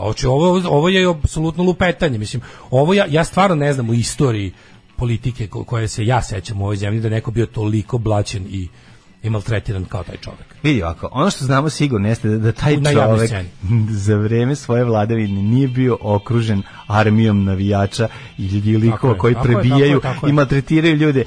Život u Srbiji je bio mnogo bolji u smislu ja sam bio protivnik one vlasti, pa me niko nije tukao i nisam video policiju. Nije organizovao niko, tako nisu te proganjali. Tako da meni je ta priča o tome da ono kao, pa mislim ne mogu se porediti, mislim oni su oko i dupe. Razumeš, to je za vreme kad sam bio klinac živio sam pod Miloševićem ni po čemu, mislim, kad sam bio klinac, borili smo se. A da se slažem sa Đilasom, ne slažem se. Govorimo o nečemu, govorimo objektivno, o overall životu. Tako je. Detinjstvo sam proveo manje više pod Miloševićem i kao mali opozicioner sam dobio batine od policije, bio privođen kao bio maltretiran. To je bilo. Onda je došao period ipak nečeg u čemu je politička borba bila civilizovanija. Nisam video policiju, nikome nikad nije tukao, nikome nije napao. Onda dolazi SNS, policiju gledam jednom mesečno, policiju gledam jebeno jednom mesečno. Nismo gledali ni Ratka Mladića, bre, čoveče, tih 5 godina, 6, još nekoliko godina posle ubistva Đinđića. Trebali su ga bolje skloniti, ali jebi ga, bar su mislim, onaj ga je režim i uhapsio i isporučio, malo li je. Najgore je kada jedan nedobar period života mi odjednom postane fenomenalan period života, zato što je posle njega došlo još gore. A to je ovdje slučaj. I sad kao, ja ne znam, ali ja da sam Đilas, ja bi napravio skup da zahtevam hapšenje sebe. I da samo pročitam to za šta me optužuju i kažem, molim vas, znači, ovo društvo ne može napredovati dok ja ne budem u zatvoru. 9 je časova. Radio Daško i Mlađa. Prvi program. Evo nas 3 minuta do 9, skočila vam Fahreta Jahić, znate već gde. Da li ova Miles Away Girl pesma, ona je usamljena domaćici na 3 km od mene što čeka da je neko, to je. Sigurno je ta, nije, ali dobro. Meni su Brnebićki Tomama ona najjadnije pojave na cijeloj javnoj sceni, intelektualno, moralno, bilo kako, ja to isto mislim, apsolutno ona. Kaže, Đilas beše ono nešto u bad copy jebu Kevu posle 10, bili su oni Vučić jednom prvi potpredsjednik, gradonačelnik i bit će opet. To je više moj problem nego njihov. Sigurno je lapio od pilona što mu to ne nađu. On je gramziv, oni su drčni. Kaže, meni je bilo carski od Đilasa kad je spomenuo, rekao, evo Gojko je danas rođendan. Sad treba Marinika tuži Đilasa. Ne naprednjačka fora, nego baš da naprave ovo, da bude lep jedan culture jamming, onako, da bude jedan, to mislim da bi bila dobra fora, ali dobro sad. Kaže, on je udario monopol i snizio cenu rada freelancerima koje je angažovao. Kaže, uhapsili bi ga i onda bi rekli, eto vidite i mi smo Đilasove sluge, toliko je moćan. Nisu vas dovoljno tukli, Milinoviću. Pa evo, imam osjećaj da će uskoro pokušati opet. Tako da, dobit ćeš ono što želiš, a samo što, ono se vjerojatno nećemo vidjeti neko duže vreme. Ali dobro. Neće. Hoćem da mi blizu ponovo. Tu osjećam ih, blizu su mi. Samo što neće se desiti kao prošli put. Tako da moguće da ćemo da se rastanemo na duže vreme, jer ja nemam namjeru da opet budem onaj koji je, kako bih rekao, izvuko deblji kraj. Đilas je bio težak autokrata, sujetan, u firmama u kojima ima direktnu vlast upravljao silom, sve je to sprovodio sa nestručnim poltronima kojima je menjao stručne dugogodišnje radnike. Danas su ti isti listom preleteli u SNS i postali njihova vojska. Najstrašnije što su mnogi glasali za SNS u nadi da će se osloboditi straha od njega. Menjajmo sistem, a ne ljude, ali daleko smo mi od toga još, nažalost, ali mislim, uključite se više, uključite se više u borbu za bolji život, svako ponaosob, pa će onda biti ovima što se već bore malo lakše. Neće sve spadati na nekoliko pojedinaca na koje se navali cela zemlja zato što nešto govore ili rade. I imamo treći sat. U trećem satu prvo ćemo udar na Bosnu i Hercegovinu i na pravo svakog čoveka da napravi više od 20 litara rakije sebi koliko želi. Da, stiže bezdušna Evropska unija, ali to je u Bosni. A u Bosni nema veze, pa mislim šta sad dešava se i šta je u Bosni i u Hrvatskoj se dešava ili kod nas u susedstvu će se dogoditi vrlo brzo. Tako da ovo što se dešava u Bosni, to će pogoditi nas za kratko vreme, pa bi trebalo o tome voditi računa. A imamo još nekoliko tema o kojima bi svakako obrađivao i sa tobom prolazio kroz njih. Jedna je i voda suvog grožđa preporodit će vaš organizam. Već vidim tvoju facu. Piješ vodu suvog grožđa. Pa šta to... Hajde vidjet ćemo šta je to u stvari. Mislim, suvo grožđe mi je nekako nešto najsuprotnije od vode što mogu da zamislim, ali... Pa ne, ali voda suvo grožđe, znači da se stavi suvo grožđe da ostane u nečemu, pa ti onda... Da nije to ona voda koja je suvo grožđe izgubilo pri sušenju. Pa mislim, teško ćeš ga pokupiti. To je kao sok od grožđa. Sok od grožđa, da, vidjet ćemo. A mislim, imamo i tema hrkanje i tako. Neke teme zbog kojih nećeš izaći na loš glas, nego ćeš jednostavno samo biti pravi muškarac koji razume i da se pokažeš jednom više, da nisi samo revolucionar, nego si i čovjek, ljubavnik na službenom putu, otac u krevetu. Jesi imao ranije priliku da vidiš striptease? Primus. Desimo se. Alarm svakog radnog jutra od 7 do 10. Dale, gde je Evropa, gde smo mi? Zdravko Rajbri, ne bi da smeta, samo kratko, možemo da nađemo 20 evra za doček. Hvala, ajde, prčkajte se.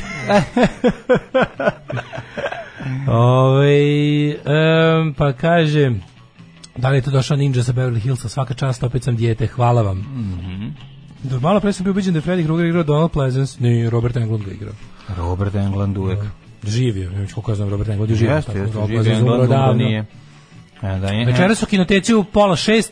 Imate super film. Znam pesmu England Belongs to Me. England Belongs to Me. Večeras su kinoteci u 5:30 se daje bitka za Alžir. Znam da ste hvalili film, tako da može da gleda ko voli. Idite u kinoteku večeras, Bataille de Algiers je odličan film. Kad smo bili klinci 8. razred, prvi bend, najstrašnije smo se ložili na lika i srednje. Neki drugi lokalni bend znao da otvira Sweet Child na gitari, jedini u gradu, tako je išla priča. Dobra vremena. Headbangers Ball, idemo. Headbangers Ball. A dobro, pričali smo o tome kako smo plačemo za starim MTV-em, a pri tome ne mislimo na makedonsku televiziju. Šta kaže MTV? Vlada ograničava proizvodnju rakije na 20 Koji vlada? Vladimir vlada Bosne. Koji vlada? Vlada iz Bosne, znači Vlado. Onda je Vlado. Alkoholna pića, rakije i likeri u FBIH zbog članstva EU neće moći da se proizvode i prodaju, moći će ih, odnosno da ih proizvode samo prodaju pravna i fizička lica koja su upisana u registar proizvođača. Dakle, ako nisi zvanični registrator, više nećeš moći da sam praviš za svoje potrebe više od 20 litara. Ali moram ti kažem nešto, na primjer, znaš da taj zakon kod nas odavno postoji, sad kad se kod nas to bude isto desilo, to postoji verovatno u Bosni, nego sam neko samo to rekao kada je gledao ono usklađivanje sa evropskim regulativama u okviru našeg primitka UE koji se nikad neće desiti. I po našem zakonu ti zapravo to spada pod jedan vid poljoprivredne proizvodnje, nisam siguran, ali ti isto imaš, zna se kod nas isto razlika između kada se nešto proizvodi za lične potrebe i kada se nešto proizvodi na više, da treba da budeš registrovani proizvođač. Tako da ovo zapravo nije novo, ali super senzacionalistički zvuči kad se tako predstavi. Jer mislim, 20 litara rakije godišnje proizvesti je puno. Mislim, 20 litara rakije proizvesti, to je sasvim dosta. Sve preko toga i jeste za prodaju, da se razumemo. Je li tako? Ne. A mislim, prodaju. Da ga neko može kaže, ja ću poklanjam, ali u principu, mislim... Ili šta, ako neko baš alkoholičar? Pa ne, ali mislim da, znaš šta ja mislim? Mislim da bi ukoliko proizvodiš više od 20 litara i trebalo da to bude regulisano u smislu da neko treba da kontroliše taj kvalitet, a samim tim, nije meni zbog toga da sad tu nešto... Gde je naše vekovno pravo da oslepimo posle prvog pa to ti kažem. Mislim, ako nešto praviš od 20 litara, kako proizvedeš nekog užasa, 20 litara je... Znam, ali pazi, proizvođač jakih alkoholnih pića upisuje se u registar koji ispunjava uslove u pogledu objekta, prostora, opreme i uređaja. Majko, znači više nema... Za više od 20 litara. Do 20 litara sebi pravi ako hoćeš u govnima. Nije to problem, možeš ti napraviti 100 litara sebi ako ćeš da piješ, ne smiješ da prodaješ, to je poenta priče. Pa hoće tebi iskontrolisati kako si ti napravio i držiš sebi u podrumu. Možeš napraviti 800 litara. Pa trebalo bi, računa se, aj zdravorazumski. Pa da se ne prodaje sranje. Realno je zdravorazumski, više od 20 litara jeste za prodaju. Mislim, više od 20 litara, čovjek koji pije više od 20 litara rakije godišnje bi trebalo se zabrine prvo za do dispanzera da vidi šta može da uradi. Ja mislim da jako puno ljudi kod nas pije više od 20 Više od 20 litara rakije godišnje. Godišnje prikano. To su teški alkoholičari. Mi smo zemlja alkoholičara. Teških alkoholičara. Nisu da teški, to su alkoholičari. 20 litara, to znači da dnevno... Šta pa da sluče znaš koliko ljudi funkcioniše na pola litra rakije? To je jezivo. To je ozbiljna količina alkohola. Pa naravno. To je još taj najgori. Pa sada najgori, ali najbolje ljudi piju. A najgori je da stučeš pola litra rakije. Ti možeš jako dugo živjeti na pola litra rakije dnevno. Ako radiš i ako jedeš. Dobro jedeš. Pa ako jedeš i rak, kako ti kažemo, uništavate, apsolutno, ne govorim da je to zdravo, to je užasno. Ali mi smo zemlja funkcionalnih alkoholičara. Pa jesmo. Moguće je da smo čak i planete nisti funkcionalni alkoholičar, lupaš, ti ne piješ svaki dan. Pa te pijem sad, ima perioda kad pijem. Pa da li ne piješ, mislim, ja imam prijatelji koji su bliže toj definiciji, onda samo što neće nikad priznati da su to. Pa dobro, ja u zadnje vreme popijem jedno pivo dnevno. To je po nekoj svetskoj psi alkoholičar. Meni ponekad prođe 3 meseca ne probam alkohol uopšte. Pa meni je bilo, recimo da mjesec dana nisam pio.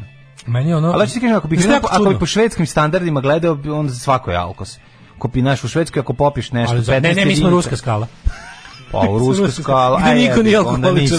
Ruska skala, kao povedete kod oftalmologa, kažu vidiš ovo prvo najveće, on nisi alkoholičar. Ne, pogledaj ti gaće, ako se nisi usro, nisi alkoholičar. U tom trenutku. Pa da. Jednom dnevno ti ali ujutru. Ne na kraju dana. Se usro od alkohola. Što neko rekao izraz dobar, jako ga si karamelizovao gaće.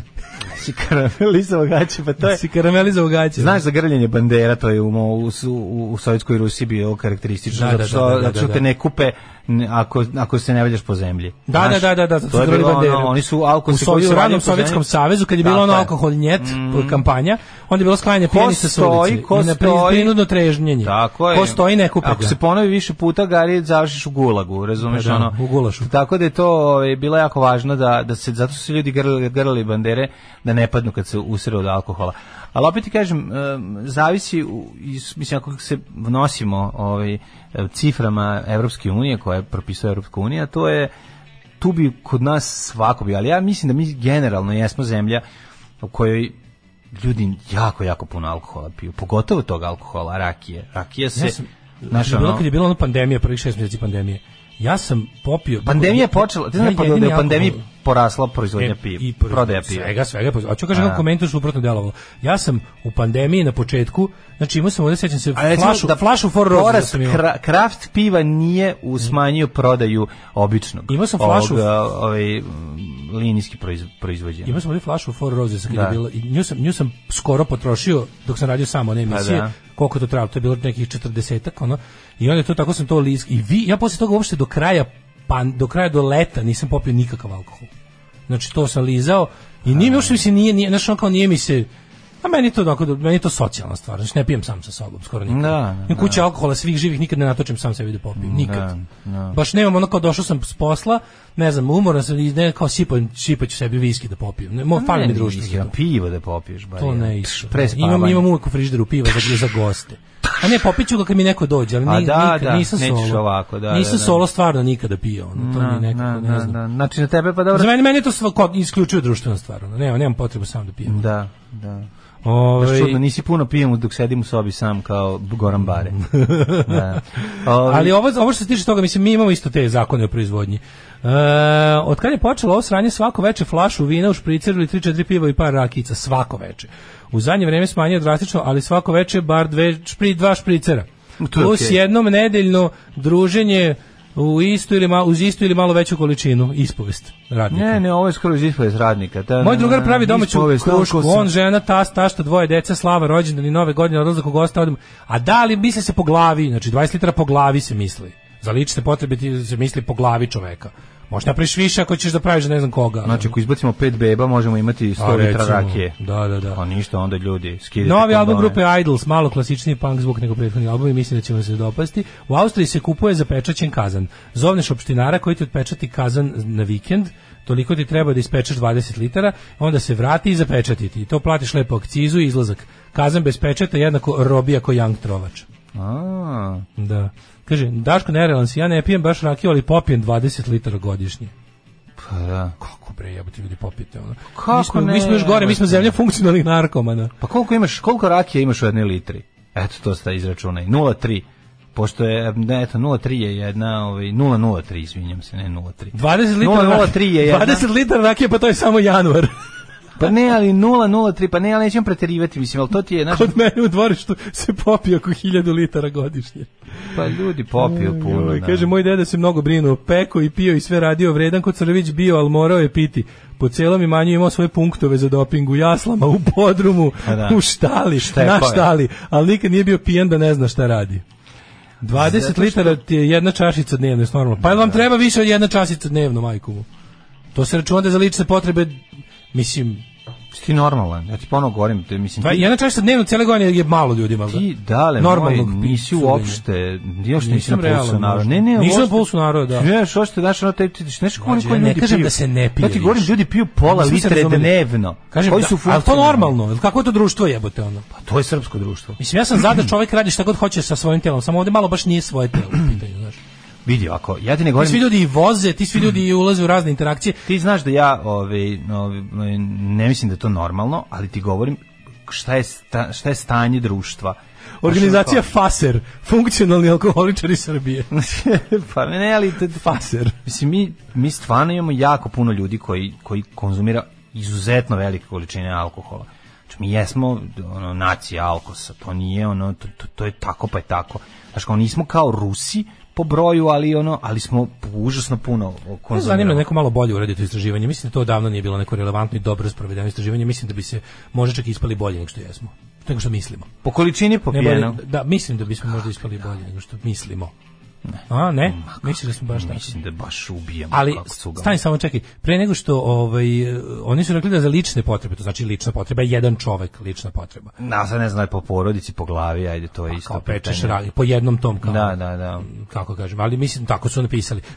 Mi već imamo taj zakon, pa nam ništa, mislim, dobro, vjerojatno se ne sprovodi kako treba, ali ja mislim da to zapravo, ovo ne služi da ograniči proizvođaču da cuga, nego da kupac bude zaštićen, da ne kupuje. Naravno, da negde bude provereno. A to je važno složiti. To će se čak i ovi sa pola litra dnevno složiti. Šta misliš, zašto su naši ljudi jako voljeli Rubinov vinjak da piju? Pa bio je tačan je. Pa zato što je bio uvek isti. Bio je tačan. Bilo je to, znaš, kao, pa naši ljudi vole, bre, kao, to je standardizovanje bio. Pa jeste standardizovanje. Pa da, i onda tu nema greške, znaš, ljudi jednostavno vole da se uroljaju vinjakom, zato što znaju svaki put gde god dođu, u koji god mesto u SFRJ dođu i traže Rubinov vinjak, dobit će ga svud, dok se naravno nije pojavio ona iz Kade. Ali to su već 90. Mi stvari pokušavamo da se vratimo iz haosa koji je nastao 90-ih. Znaš, mi nismo imali baš mnogo. U SFRJ nije bilo trovanje alkoholom, je mnogo češće od 90-ih. Pa naravno da je češće kao i sve. Da. Baš sad kažem, mlađi, kako nam je ova emisija nam je nekako klasična. Dugo nismo imali ovako da je lepo vremenski strukturisano. Prvi sat je bio prvi sat, drugi sat je bio drugi sat, treći. Imamo ceo jedan sat ne SNS-a. Zato to mi toliko lepo. Pa mi nekako prije, da osjećam da ću otići ne na elektrisan odavde, što je lepo. Zato što se nismo nakupili mržnje koliko se kupimo svaki dan i onda čovjek se osjeća bolje. Ja pijem 80 litara, sad sam izračunao. Vozim kamion 20 godina, nisam popio kap alkohola kad vozim, dođem kući, našikam se, pravim haos. Pa naravno. Slažem se, to je premnogo, svaki dan nositi čašu sa alkohola i ti si već ovisan alkohol, to je problem. Tas me prošle godine naterao da ispeče rakiju, da mi ne propadne grožđe, dobili smo 30 litara, popili smo 0, ove godine opet mrzim rakiju, donao sam ti odličnu lozu iz Titograda, od Srđana, našeg slušalca. Hvala Srđane. Pazi, toliko je bilo dobro, pošto sam dobio tamo, išao sam sa ručnim prtljagom nazad, sam čekirao, zato što sam dobio svašta da nosim, tamo lepo. Pa sam onda, i mazno sam peškir iz hotela da umotam, da se ne bi razbilo. Mora se naravno. Mora se ukrasti peškir iz hotela. A nije, stvarno sam ga ukrao sa ga utilitarno. Nisam ga ukrao kao što bi ga inače ukrao. Jesi isekao tepih ispod kreveta? Ja sam a velike tepih, tako da imam za celu kujnu. A za celu kujnu ispod tepiha, pa naravno. Rubine vinjak odličan, drugarica počela da ga pije na svekrvinoj sahrani, pa i mene navukla na dečijem rođendanu. Drvnem ponekad realno je bolji i od rakije i od viskija. Najiritantnije kad imaš meru i popiješ 2 piva ili 2 rakije, društvo krene da viče, ajde pičko, uzmi još. Mogu da izdržim i godinu dana da ne liznem ni kap alkohola ili da u gradu cirkam sok. Naša kultura je nakaradna, da nisi muška ako ne olešiš u kafani ili kod kuće s drugarima. Prohibiću bi ja njima uveo na 10 godina, pa makar građanski rat izbio. Eto više, ja bih zabranio fudbal. To je jedina stvar. Ja bi druge stvari fudbal bi prošlo, ali prohibiće bi, to je nešto čega bi ljudi zaista. Zato sam siguran da bi bila oružana pobuna. Ne, više bi za cigare. Mislim više za alkohol. Misliš? Kritičnija masa, više ljudi pije nego što puši u Srbiji, a puši puno. Pored svega što me nervira kod ovog poganog naroda je ta kultura rakije. To je nešto što najviše mrzim. Tepaju joj. Mislim da svoje deci se ne obrćaju kao rakiji. Taj blaženi osmeh od $1.000.000. Radimo u kafani u centru grada gde se sakupljaju. Ovo je istina što Daško priča. Mi smo društvo funkcionalnih alkoholičara preko nedelje. Vikendi mnogo udarniji gde se 80% ljudi potpuno obeznani do granice medicinskog trovanja. Svi ti ljudi imaju porodice, poslove, obaveze, nesreće koje se utapu alkohol, bukvalno zaboravljanje stvarnosti. Naravno, moraš da kažem, mislim, takvi su i Šveđani. Mislim, Šveđani se oseru na vikend. Nedelje. Kod nas ljudi stalno drže radnu temperaturu alkoholom, a vikendom preteruju. Vikendom se to je problem, razumiješ? Neki, znaš da kažu, inače, ovi kako se zove čovjek koji se bavi jetrom? Jetrostalni doktor. Ne mogu se setiti. Uglavnom kažu da je, znaš da je povremeno internist. Povremeno jako pijanstvo je gore od kažu da je gore.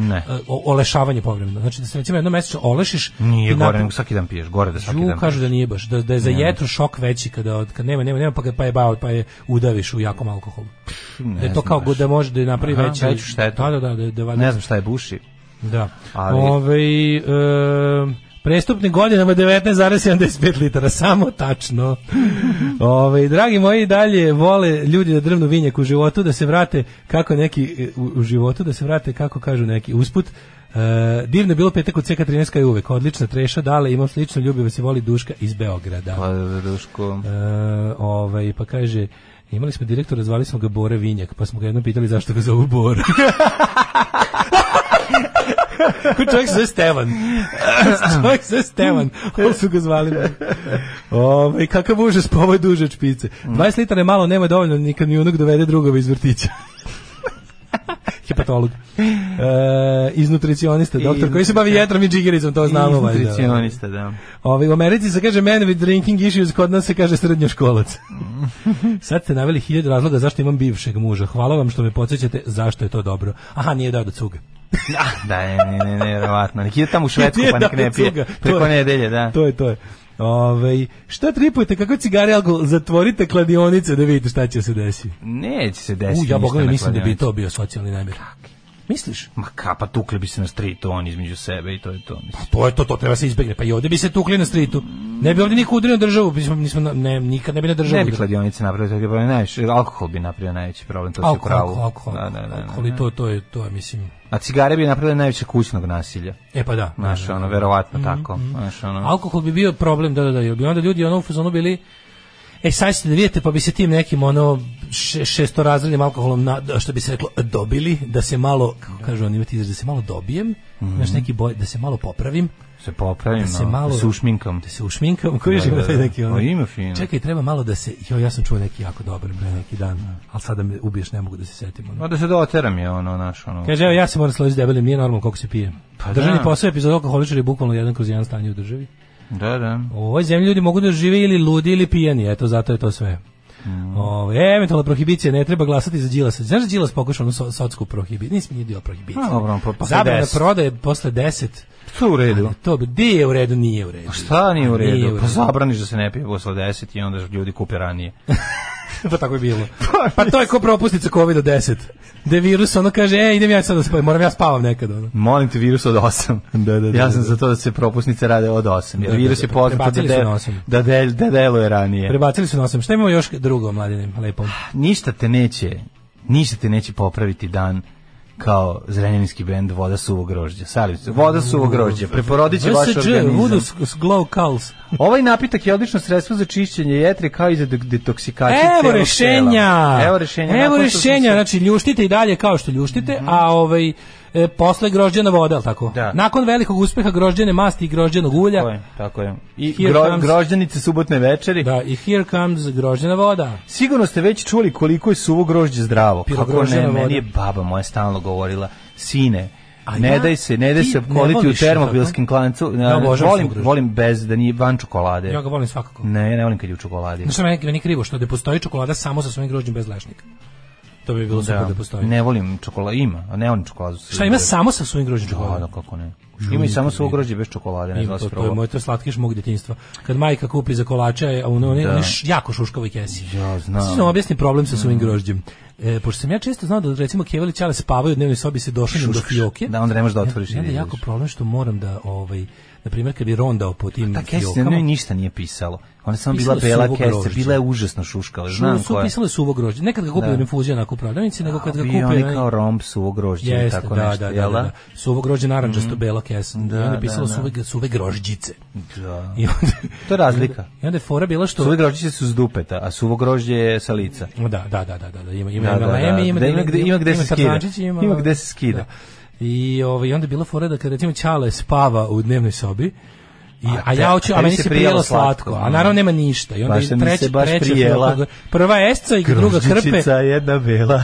Slušaj, moje djetinjstvo, esceg, krpe, materijal za kolače i kako se zove, u četvrti neke gluposti, nešto je bilo četvrti, neke mamini, neki kuvari, prospekti od kupljenog nameštaja i ostalo. Oprema za tuču nedeljom. Oprema za nešto. Da. I uglavnom treća je bila oprema za kolače.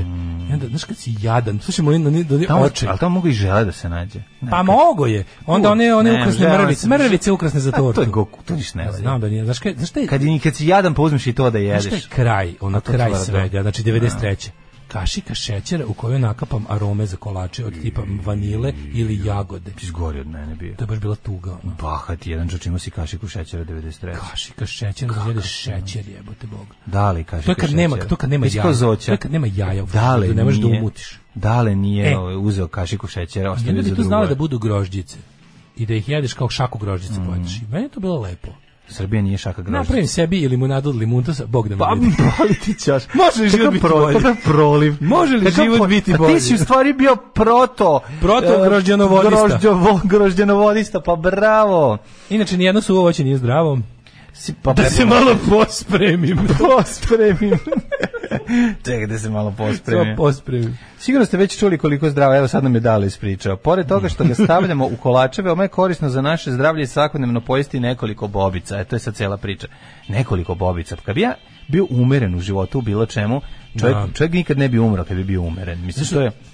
Imam traumu. Suvo grožđe može pomoći u sprečavanju kardiovaskularnih bolesti, regulisanju nivoa masnoće u krvi i još mnogo toga. Ukoliko napravite napitak od ovog voća, dobit ćete pravu vitaminsku bombu. Napitak su grožđe, ovo je baš za 93. Evo za šta je sve dobro. Ubite me. Sadrži veliku količinu vitamina, pomoći čišćenju toksina, bla bla bla. A evo kako se pravi. Sve što treba da uradite je da potopite šaku suvog grožđa u vodu na 24 sata, a u materinu kakva organizacija. Procedite i tokom celog dana pijuckite ovu ukusnu tečnost. Ovo je kao neka kombuha za siromašne. Jo, majko mila. Ovo je idealan način konzumiranja za one koji... Pa nije čaj se ne kuva. A kao u toplu vodu? Pa ne treba u toplu vodu. Običnu vodu se stavlja. Da. 24 sada procedite, kaže, suvo grožđe u vodu na 24, znači sobne temperature. Pljuskite s ukusom. Ovo je idealan napitak konzumiranja za one koji zapravo ne vole suvo grožđe jer je ukus potpuno drugačiji. Ajde pa napravimo ovde eksperiment da vidimo kakva je ova voda suvog grožđa, ostavimo 24 sata. Ajde. Može? Kupi sutra, ti imaš prodavnicu usput, ja nemam. Može. Ti donesi dobre namere. Sa Mlađom i Daškom. Alarm svakog radnog jutra od 7 do 10. Alarm. Gospodin Dom Marijani. Ovo je bio za Dom Marijani spremni, smo pustili jednu pesmu, ali iz perioda pre nego što je bio DM3, grupa Some Loves, ali mislim čovjek isto. Nisam razumio, nekoliko bobica suvog grožđa, to se stavlja u oko ili šta, ništa u životu ne trošim nekoliko. Ne, suvo grožđe da ovako kao pojedeš, da. Ali inače ovo napraviš ovu tečnost tako što zaliješ. Dale, da je u fijokama bilo kobasice čokolade, ne bi ti danas uživo u jadranskim lignjama, nego bi radio u nekoj vinoteci za 500 € i popunjavao etikete. Nezahvalni razmaženko. Sti video, molim te, inspekciju u vinariji Danila Vučića. Oni sami sebi poslali inspekciju da naprave, od svega prave vest, koja nije vest. To dobro, a on dolazi inspekcija, a unutra Informer i Pink čekaju. Da, a inspekcija dolazi... Što ste došli baš ovde? Da, super, to. Ali znaš taj stepen bezobrazluka. Neverovatno nešto. Došli ste ovde opozicijane mediji ni jedan nema taj pristup. To je taj pristup. Pa to mi ne možemo, mislim to bi bio kraj, mislim to opozicijski mediji ne treba da imaju. Pa naravno da ne mogu hoćete. To je onda kraj, naš ne možeš da imaš taj pristup. Kako to? Ne možeš da imaš taj pristup, znaš kao znaš kad ljudi kažu kao, ako se bijete kao i fašisti, onda ste, ako su antifašisti bio, onda su isti kao fašisti. Ne, nije stvar u bijenju. Ako počneš da im, recimo, znaš, gde bi antifašisti bili kao fašisti? Kad bi, recimo, ne možeš da dovatiš fašistu pa mu prebiješ porodicu. Da. To je fašistički. Znači, zato ne treba biti kao oni vrednosno. A nasiljem se odgovara na nasilje, naravno. Postoji nešto što nikad antifašisti neće raditi u borbi protiv fašista, jer time svoju borbu obezvređuju. Nasilje svakako nije to. Mislim, ono kako ti kažem, kad dopustiš da se fašizam uklanja nasiljem, to znači da društvo već otišlo u materinu. No. Ali ova priča, oni su ušli unutra i kao ovaj inspektor, kao, dobar dan, da vas pitamo, jeste bili pre ovoga da vidite gde rade Đilasova deca? To ga pita ovaj novinar Pink. A ovaj čovjek ono kaže imam plan, evo, ovo nam je po redu. Tako se znali da je treba dođu. A ko je dao na uvid i planove finansijske inspekcije Informeru i Pinku? Razumeš? Ko je to i onda ovaj mora da se pravda. Da, uvatili ga maltretiraju. Ovaj mora da se pravda. A pazi, on je njihov čovjek, stavili su to. To što je najluđe? To je obračun sa tim likom, obračun sa poverenikom. To je zapravo obračun sa poverenikom. Da poverenik treba sada javno da se izvinjava što je radio svoj posao. Vučiću. Nisam mislio, znate, slučajno. Ovako da, znaš što je bila fora? On bi došao tu inspekcija bi to obavila. Posle bi to neko rekao, znate u kojoj ste vinariji bili, bace taj slučaj. A ovako je Pink to uradio da stavi pred svršen čin lika koji, naravno vinoteka posle ko zna kako, ali je stavio pred svršen čin ovoga poverenika koji je zapravo nalogodavac svim tim inspekcijama, da ovaj mora da kaže, predsjedniče, poštovali smo zakon, kaznite me. Da, znaš, sad drugo može samo se izloči, može kaže nisam poštovao zakon. Ne, to je toliko idiotski da je i odvratno. Pa da, inspekcija je najavljena, redovan postupak za sve firme, provjeravaju baratanje s podacima o online kupcima. Ovo je bila konkretno kontrola za online. Zabranite alkohol i cigare, samo nemojte vutru. A da, ono je zabranjeno. Jedi svog grožđa ako voliš, ako ne voliš ne jedi, čuj, izleži se za nečega. Hajte, molim vas, dođe raki, izjedete, ne pite si jeo grožđe.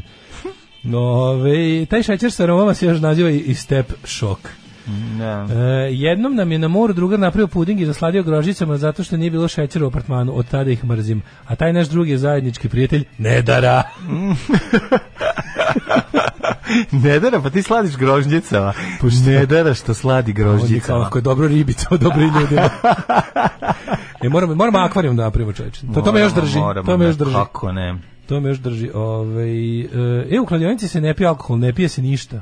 Moguće. Pije se kafa, bre, i kafa, kola i voda. Šta ti je, pije se kafa. Ja sam kao mali našao grožđice u starim zabavnicima. Posle mi je baba rekla 100 govna od pacova.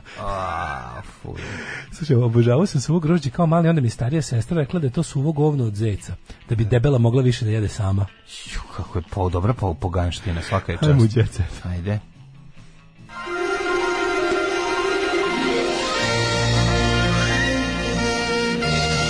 Jet set. Jet set. Jet set. Uhapšen tinejdžer koji je ilegalno podelio Južni vetar 2 na svom YouTube kanalu. Klinja je snimio ceo film telefonom i objavio na YouTube kanalu i došlo je do hapšenja. Znači, hapšenje na platnu snimajući hapšenje na platnu, došao je do toga da i njega samog uhapse. Neverovatno. Željom pravimo hajku, postoje agencija koja je angažovana i onda sve automatski pokreće i prepušta državnim organima, kaže reditelj za Kurir. Mada zeznuto, žao mi je i tome, što je tako, mogao je doći do nekih rekorda novih bioskopskih. A šta nije došlo zbog piraterije? Pa smanjen je broj ljudi koji su pogledali ono film. Došao je do bioskopskih rekorda, mislim, misliš da nije zaradio? Ne radi se o tome, govorim te o rekordima. Sam da kako den nije zaradio, on svakako zarađuje. Pa mislim da čak i oborio rekord, da su rekli da je to najgledaniji film. Pa sigurno bi te cifre bile mnogo veće, o tome ti kažem da nije da nisu zemare počeli gledaju kod kuće. Sve okej, ne želim slučaj što je to došao, kažem ti samo da bi možda cifre bile veće. Rekordi za bi bile veće, naravno. Znaš kako je bilo kako je rekao Joel Biafra? Home taping is killing record industry's profits. Da. Znaš da su oni imali na dve strani, we left this side blank so that you can help. Da, sve jasno, ali još jedna stvar je jako važna. To je jako dobra reklama bilo za njega, pošto se radi serija, već je urađena serija, tako da će zaradit će Cobra Films će zaraditi samo tako, ne brinem se ja za to. Par priredio gala slavlja u Beogradu. Rajković i Evrima kitili Bekutu za rođenje sina. Golman srpske reprezentacije ranije se vratio iz Lisabona zbog proslave prvog rođena sina Tadije, koji je zajedno sa suprugom priredio u jednom prestoničkom restoranu. Žurka je trajala do deeply in the night. Mitrović igrao na stolici, domaćin je pevačicu čašćavao novčanicama od 50 i više evra. Prostor je dekorisan kao iz bajke, torta imala 6 spratova, na vrhu imala ringišpil, sa kojeg je slavio kod svećice sa mamom, tatom i bratom. Odlično, znači bilo je dosta, i Ana Bekuta. Happy birthday Tadija, kako dobra footballer's wife, podržavam. Pored Ane goste su zabavljali Jovan Stefanović i Vanja Mijetović, a bila je... Ne mogu, znači ja nemam stvarno te žene fudbalera, ne mogu stvarno, ne. Šta ne mogu koliko su dobre. Pa ja ne mogu, to ne mogu koliko su dobre. Pa ja ne mogu, hteo bi. Kako je bilo dobro. Ne mogu bi se više, ovo je stvarno, ove žene fudbalera. Su vjerojatno najbolje ribe na svijetu, tako? Pa nisu najbolje. Kako nisu? A otkud su najbolje? To su najbolje ribe na svijetu. Nisu najbolje. Porničarke su najbolje. Nisu najbolje, ali su jako dobre. Žene fudbalere su najbolje ribe na svijetu. Nisu. Kako nisu? Pa nisu, mislim, najbolji su na slici. Nisu najbolje. Ali one su baš kao po ceo dan samo izgledaju. Ne mora ništa radi. To je sve jako dobro, ali ti znaš da kod žene meni prvo najvažniji personality, pa tek onda... Koliko je bilo odvratno. Filip i Dalila udarali Dejana Dragojevića. U majko moja. Dobro da nisu udarili ljubavnicima popustile kočnice. Tuča, ti si mi uništio život, kunem ti se Bogom, šta ću malo s tobom, uništit ću ti život. Svi skonto čega se pretvorio taj reality? To je stvarno... Znaš kako volim što to ne znam. Kako volim što to ne znam i što ne gledam. Ne znam ni ja, nego... Baš imam utisak, to mi kao volim to ko što volim što ne pušim. Baš mi super onako. Kontrolno sam dobar deo zdravlja sačuvao. A u reality ima dosta pušenja. Ljiljana Blagović, živim na selu, u Beogradu mi je vikendica. Povratak selu. Ljudi me sretnu u autobusu, pitaju odakle se znamo, a ja kažem i samoposluge, kaže glumica. Dobre, ne bi se toliko cool. Pre-cool je, ne bi tako kaže, cool. ja na ulici, sednem u baru. Kaže da je jako strašna u ovoj seriji. Jako strašna tačka. Pa strašna inače u životu. Ono što se njen muž nje plaši. Živi u Surduku. U Surduku su uzeli. Surduk je predivan. Mesto na Dunavu, proveo sam 10 najlepših dana svog djetinjstva. Jednog divnog leta. Kad smo magarca hranili sladove. Mili, koji nam je sve miliji? Zato što protiv cece. Zbog raspada Juge sam oboleo od kancera. Poznati kompozitor prisjetio se odrastanja tokom 90-ih, te je otkrio da njegova cela porodica bila primorana da pobegne u Beograd, da su živjeli 15 kvadrata s platom od svega nekoliko maraka. Zahvaljujući Džeju sam našao svoj put, a ne Ceci. Pa on je kod Cece već došao kao formiran poznati tezgaraš čovječ sa platom određenom. A ova laže da ga ona napravila. Napravio ga Jđe, kao što kaže. Dže, eto vidiš. Iako se još od djetinjstva bavio muzikom, Mili je ozbiljan honorar dobio od kompozitorskog posla tek kada se vratio sa studija iz Češke. A u najgorem trenutku svog života sam bio gost na Džeovom koncertu. Kad je Džej zapevao uz zaglušujući vrisak publike, meni se ukazao put. A onda sam upoznao s Marijan Tucaković, sećam se da sam uzeo gitaru i odsvirao 3 pesme, ona mi je rekla, ovo sve možemo odmah da prodamo. Nas dvoje smo imali takvu energiju, to je bilo nestvarno. Eto, to je bilo lepo. Onda ponude za doček, veselje u najluđoj noći od 15 do 200 evra. Nismo ni to krenuli. Čekaj. Ja imam gala filantropsko veče u srcu Njujorka. Srpsko filantropsko veče u srcu Njujorka. Likantropi Srbije u Njujorku. Da, na drugoj srpskoj filantropskoj večeri gala održan 20. novembra u Gotham Hallu u Njujorku, kako dobro iz Batmana. Društvo Bane da im sve pokrade. Zahvaljujući velikodušnim donacijama sakupljeno $70,000 za besplatnu školu IT bootcamp za prekvalifikaciju u reboot camp za prekvalifikaciju u IT sektor u Srbiji. Pa hvala Bogu. Tu je Đuričko je dao pare, Benčina je došao sa Tamarom Dragičević. Bio Orfes. Bio Benčina. Ko je bio još poznati? Orfes Kutelis, evo ga, znači bio je onda... Je došao Boki? Jel došao naš Boki? Bio moj drug Boki, živio kratko vreme u Njujorku. Ali bio možda Bokica fotograf, on isto živi u Njujorku. Šta sad je u Njujorku? Pa bio je, ne znam. Ne znam da li još uvek. Bokica Hohnjica. Koga je još naš drugar Hohnjica, pa možda još neko od naših Njujorčana. Boga mi ne, ali vidim da je bilo lijepog sveta. I bilo je gala, što bi se reklo. Tako da Mlađo, ukoliko te ćeš se prekvalifikuješ, konačno naučiš nešto o IT-u. Jedina gala koju priznajem je Videnović. Jedina gala koju priznajem. A Vesna Gali od gala ne? Nikad, jer ja sam izabrao frajera po svojoj meri. Odavno, da.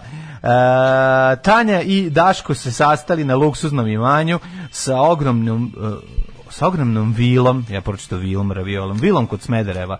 Pevačica i političar po njegovom povratku iz Pariza otišli na večeru. To je Draško koje su i on njoj ručio poklon, zato su se uputili ka Banja Luci, gde su proveli burnu noć sa seksom. Joj, dobro. Bilo je i seksa. Neka ga je došao i seks. I nek došao. Sećaš seksa s Detelinare? Segeta Segedinskog? Onog nekog, kako se ga zove? Seks. Da, Skinsa. Bio on, znači, dobre. Drago mi je da su stari Skinsi zastupljeni u Republici Srpskoj. I u Jet Setu. Jesi vidio jadnost što bivši muž te tajne kaže, objavit ću naše intimne snimke da Draško vidi kakva je ona. Pa može samo iz tih snimaka ću vidjeti kakav si ti, prijatelju. Pa jo, majko, iz tih snimaka samo može vidimo da si niži od riblje govneta, da si ljudsko smeće. Kakvi su bednici i da se javnost spremi na mali kurac, pošto će to biti verovatno strašno.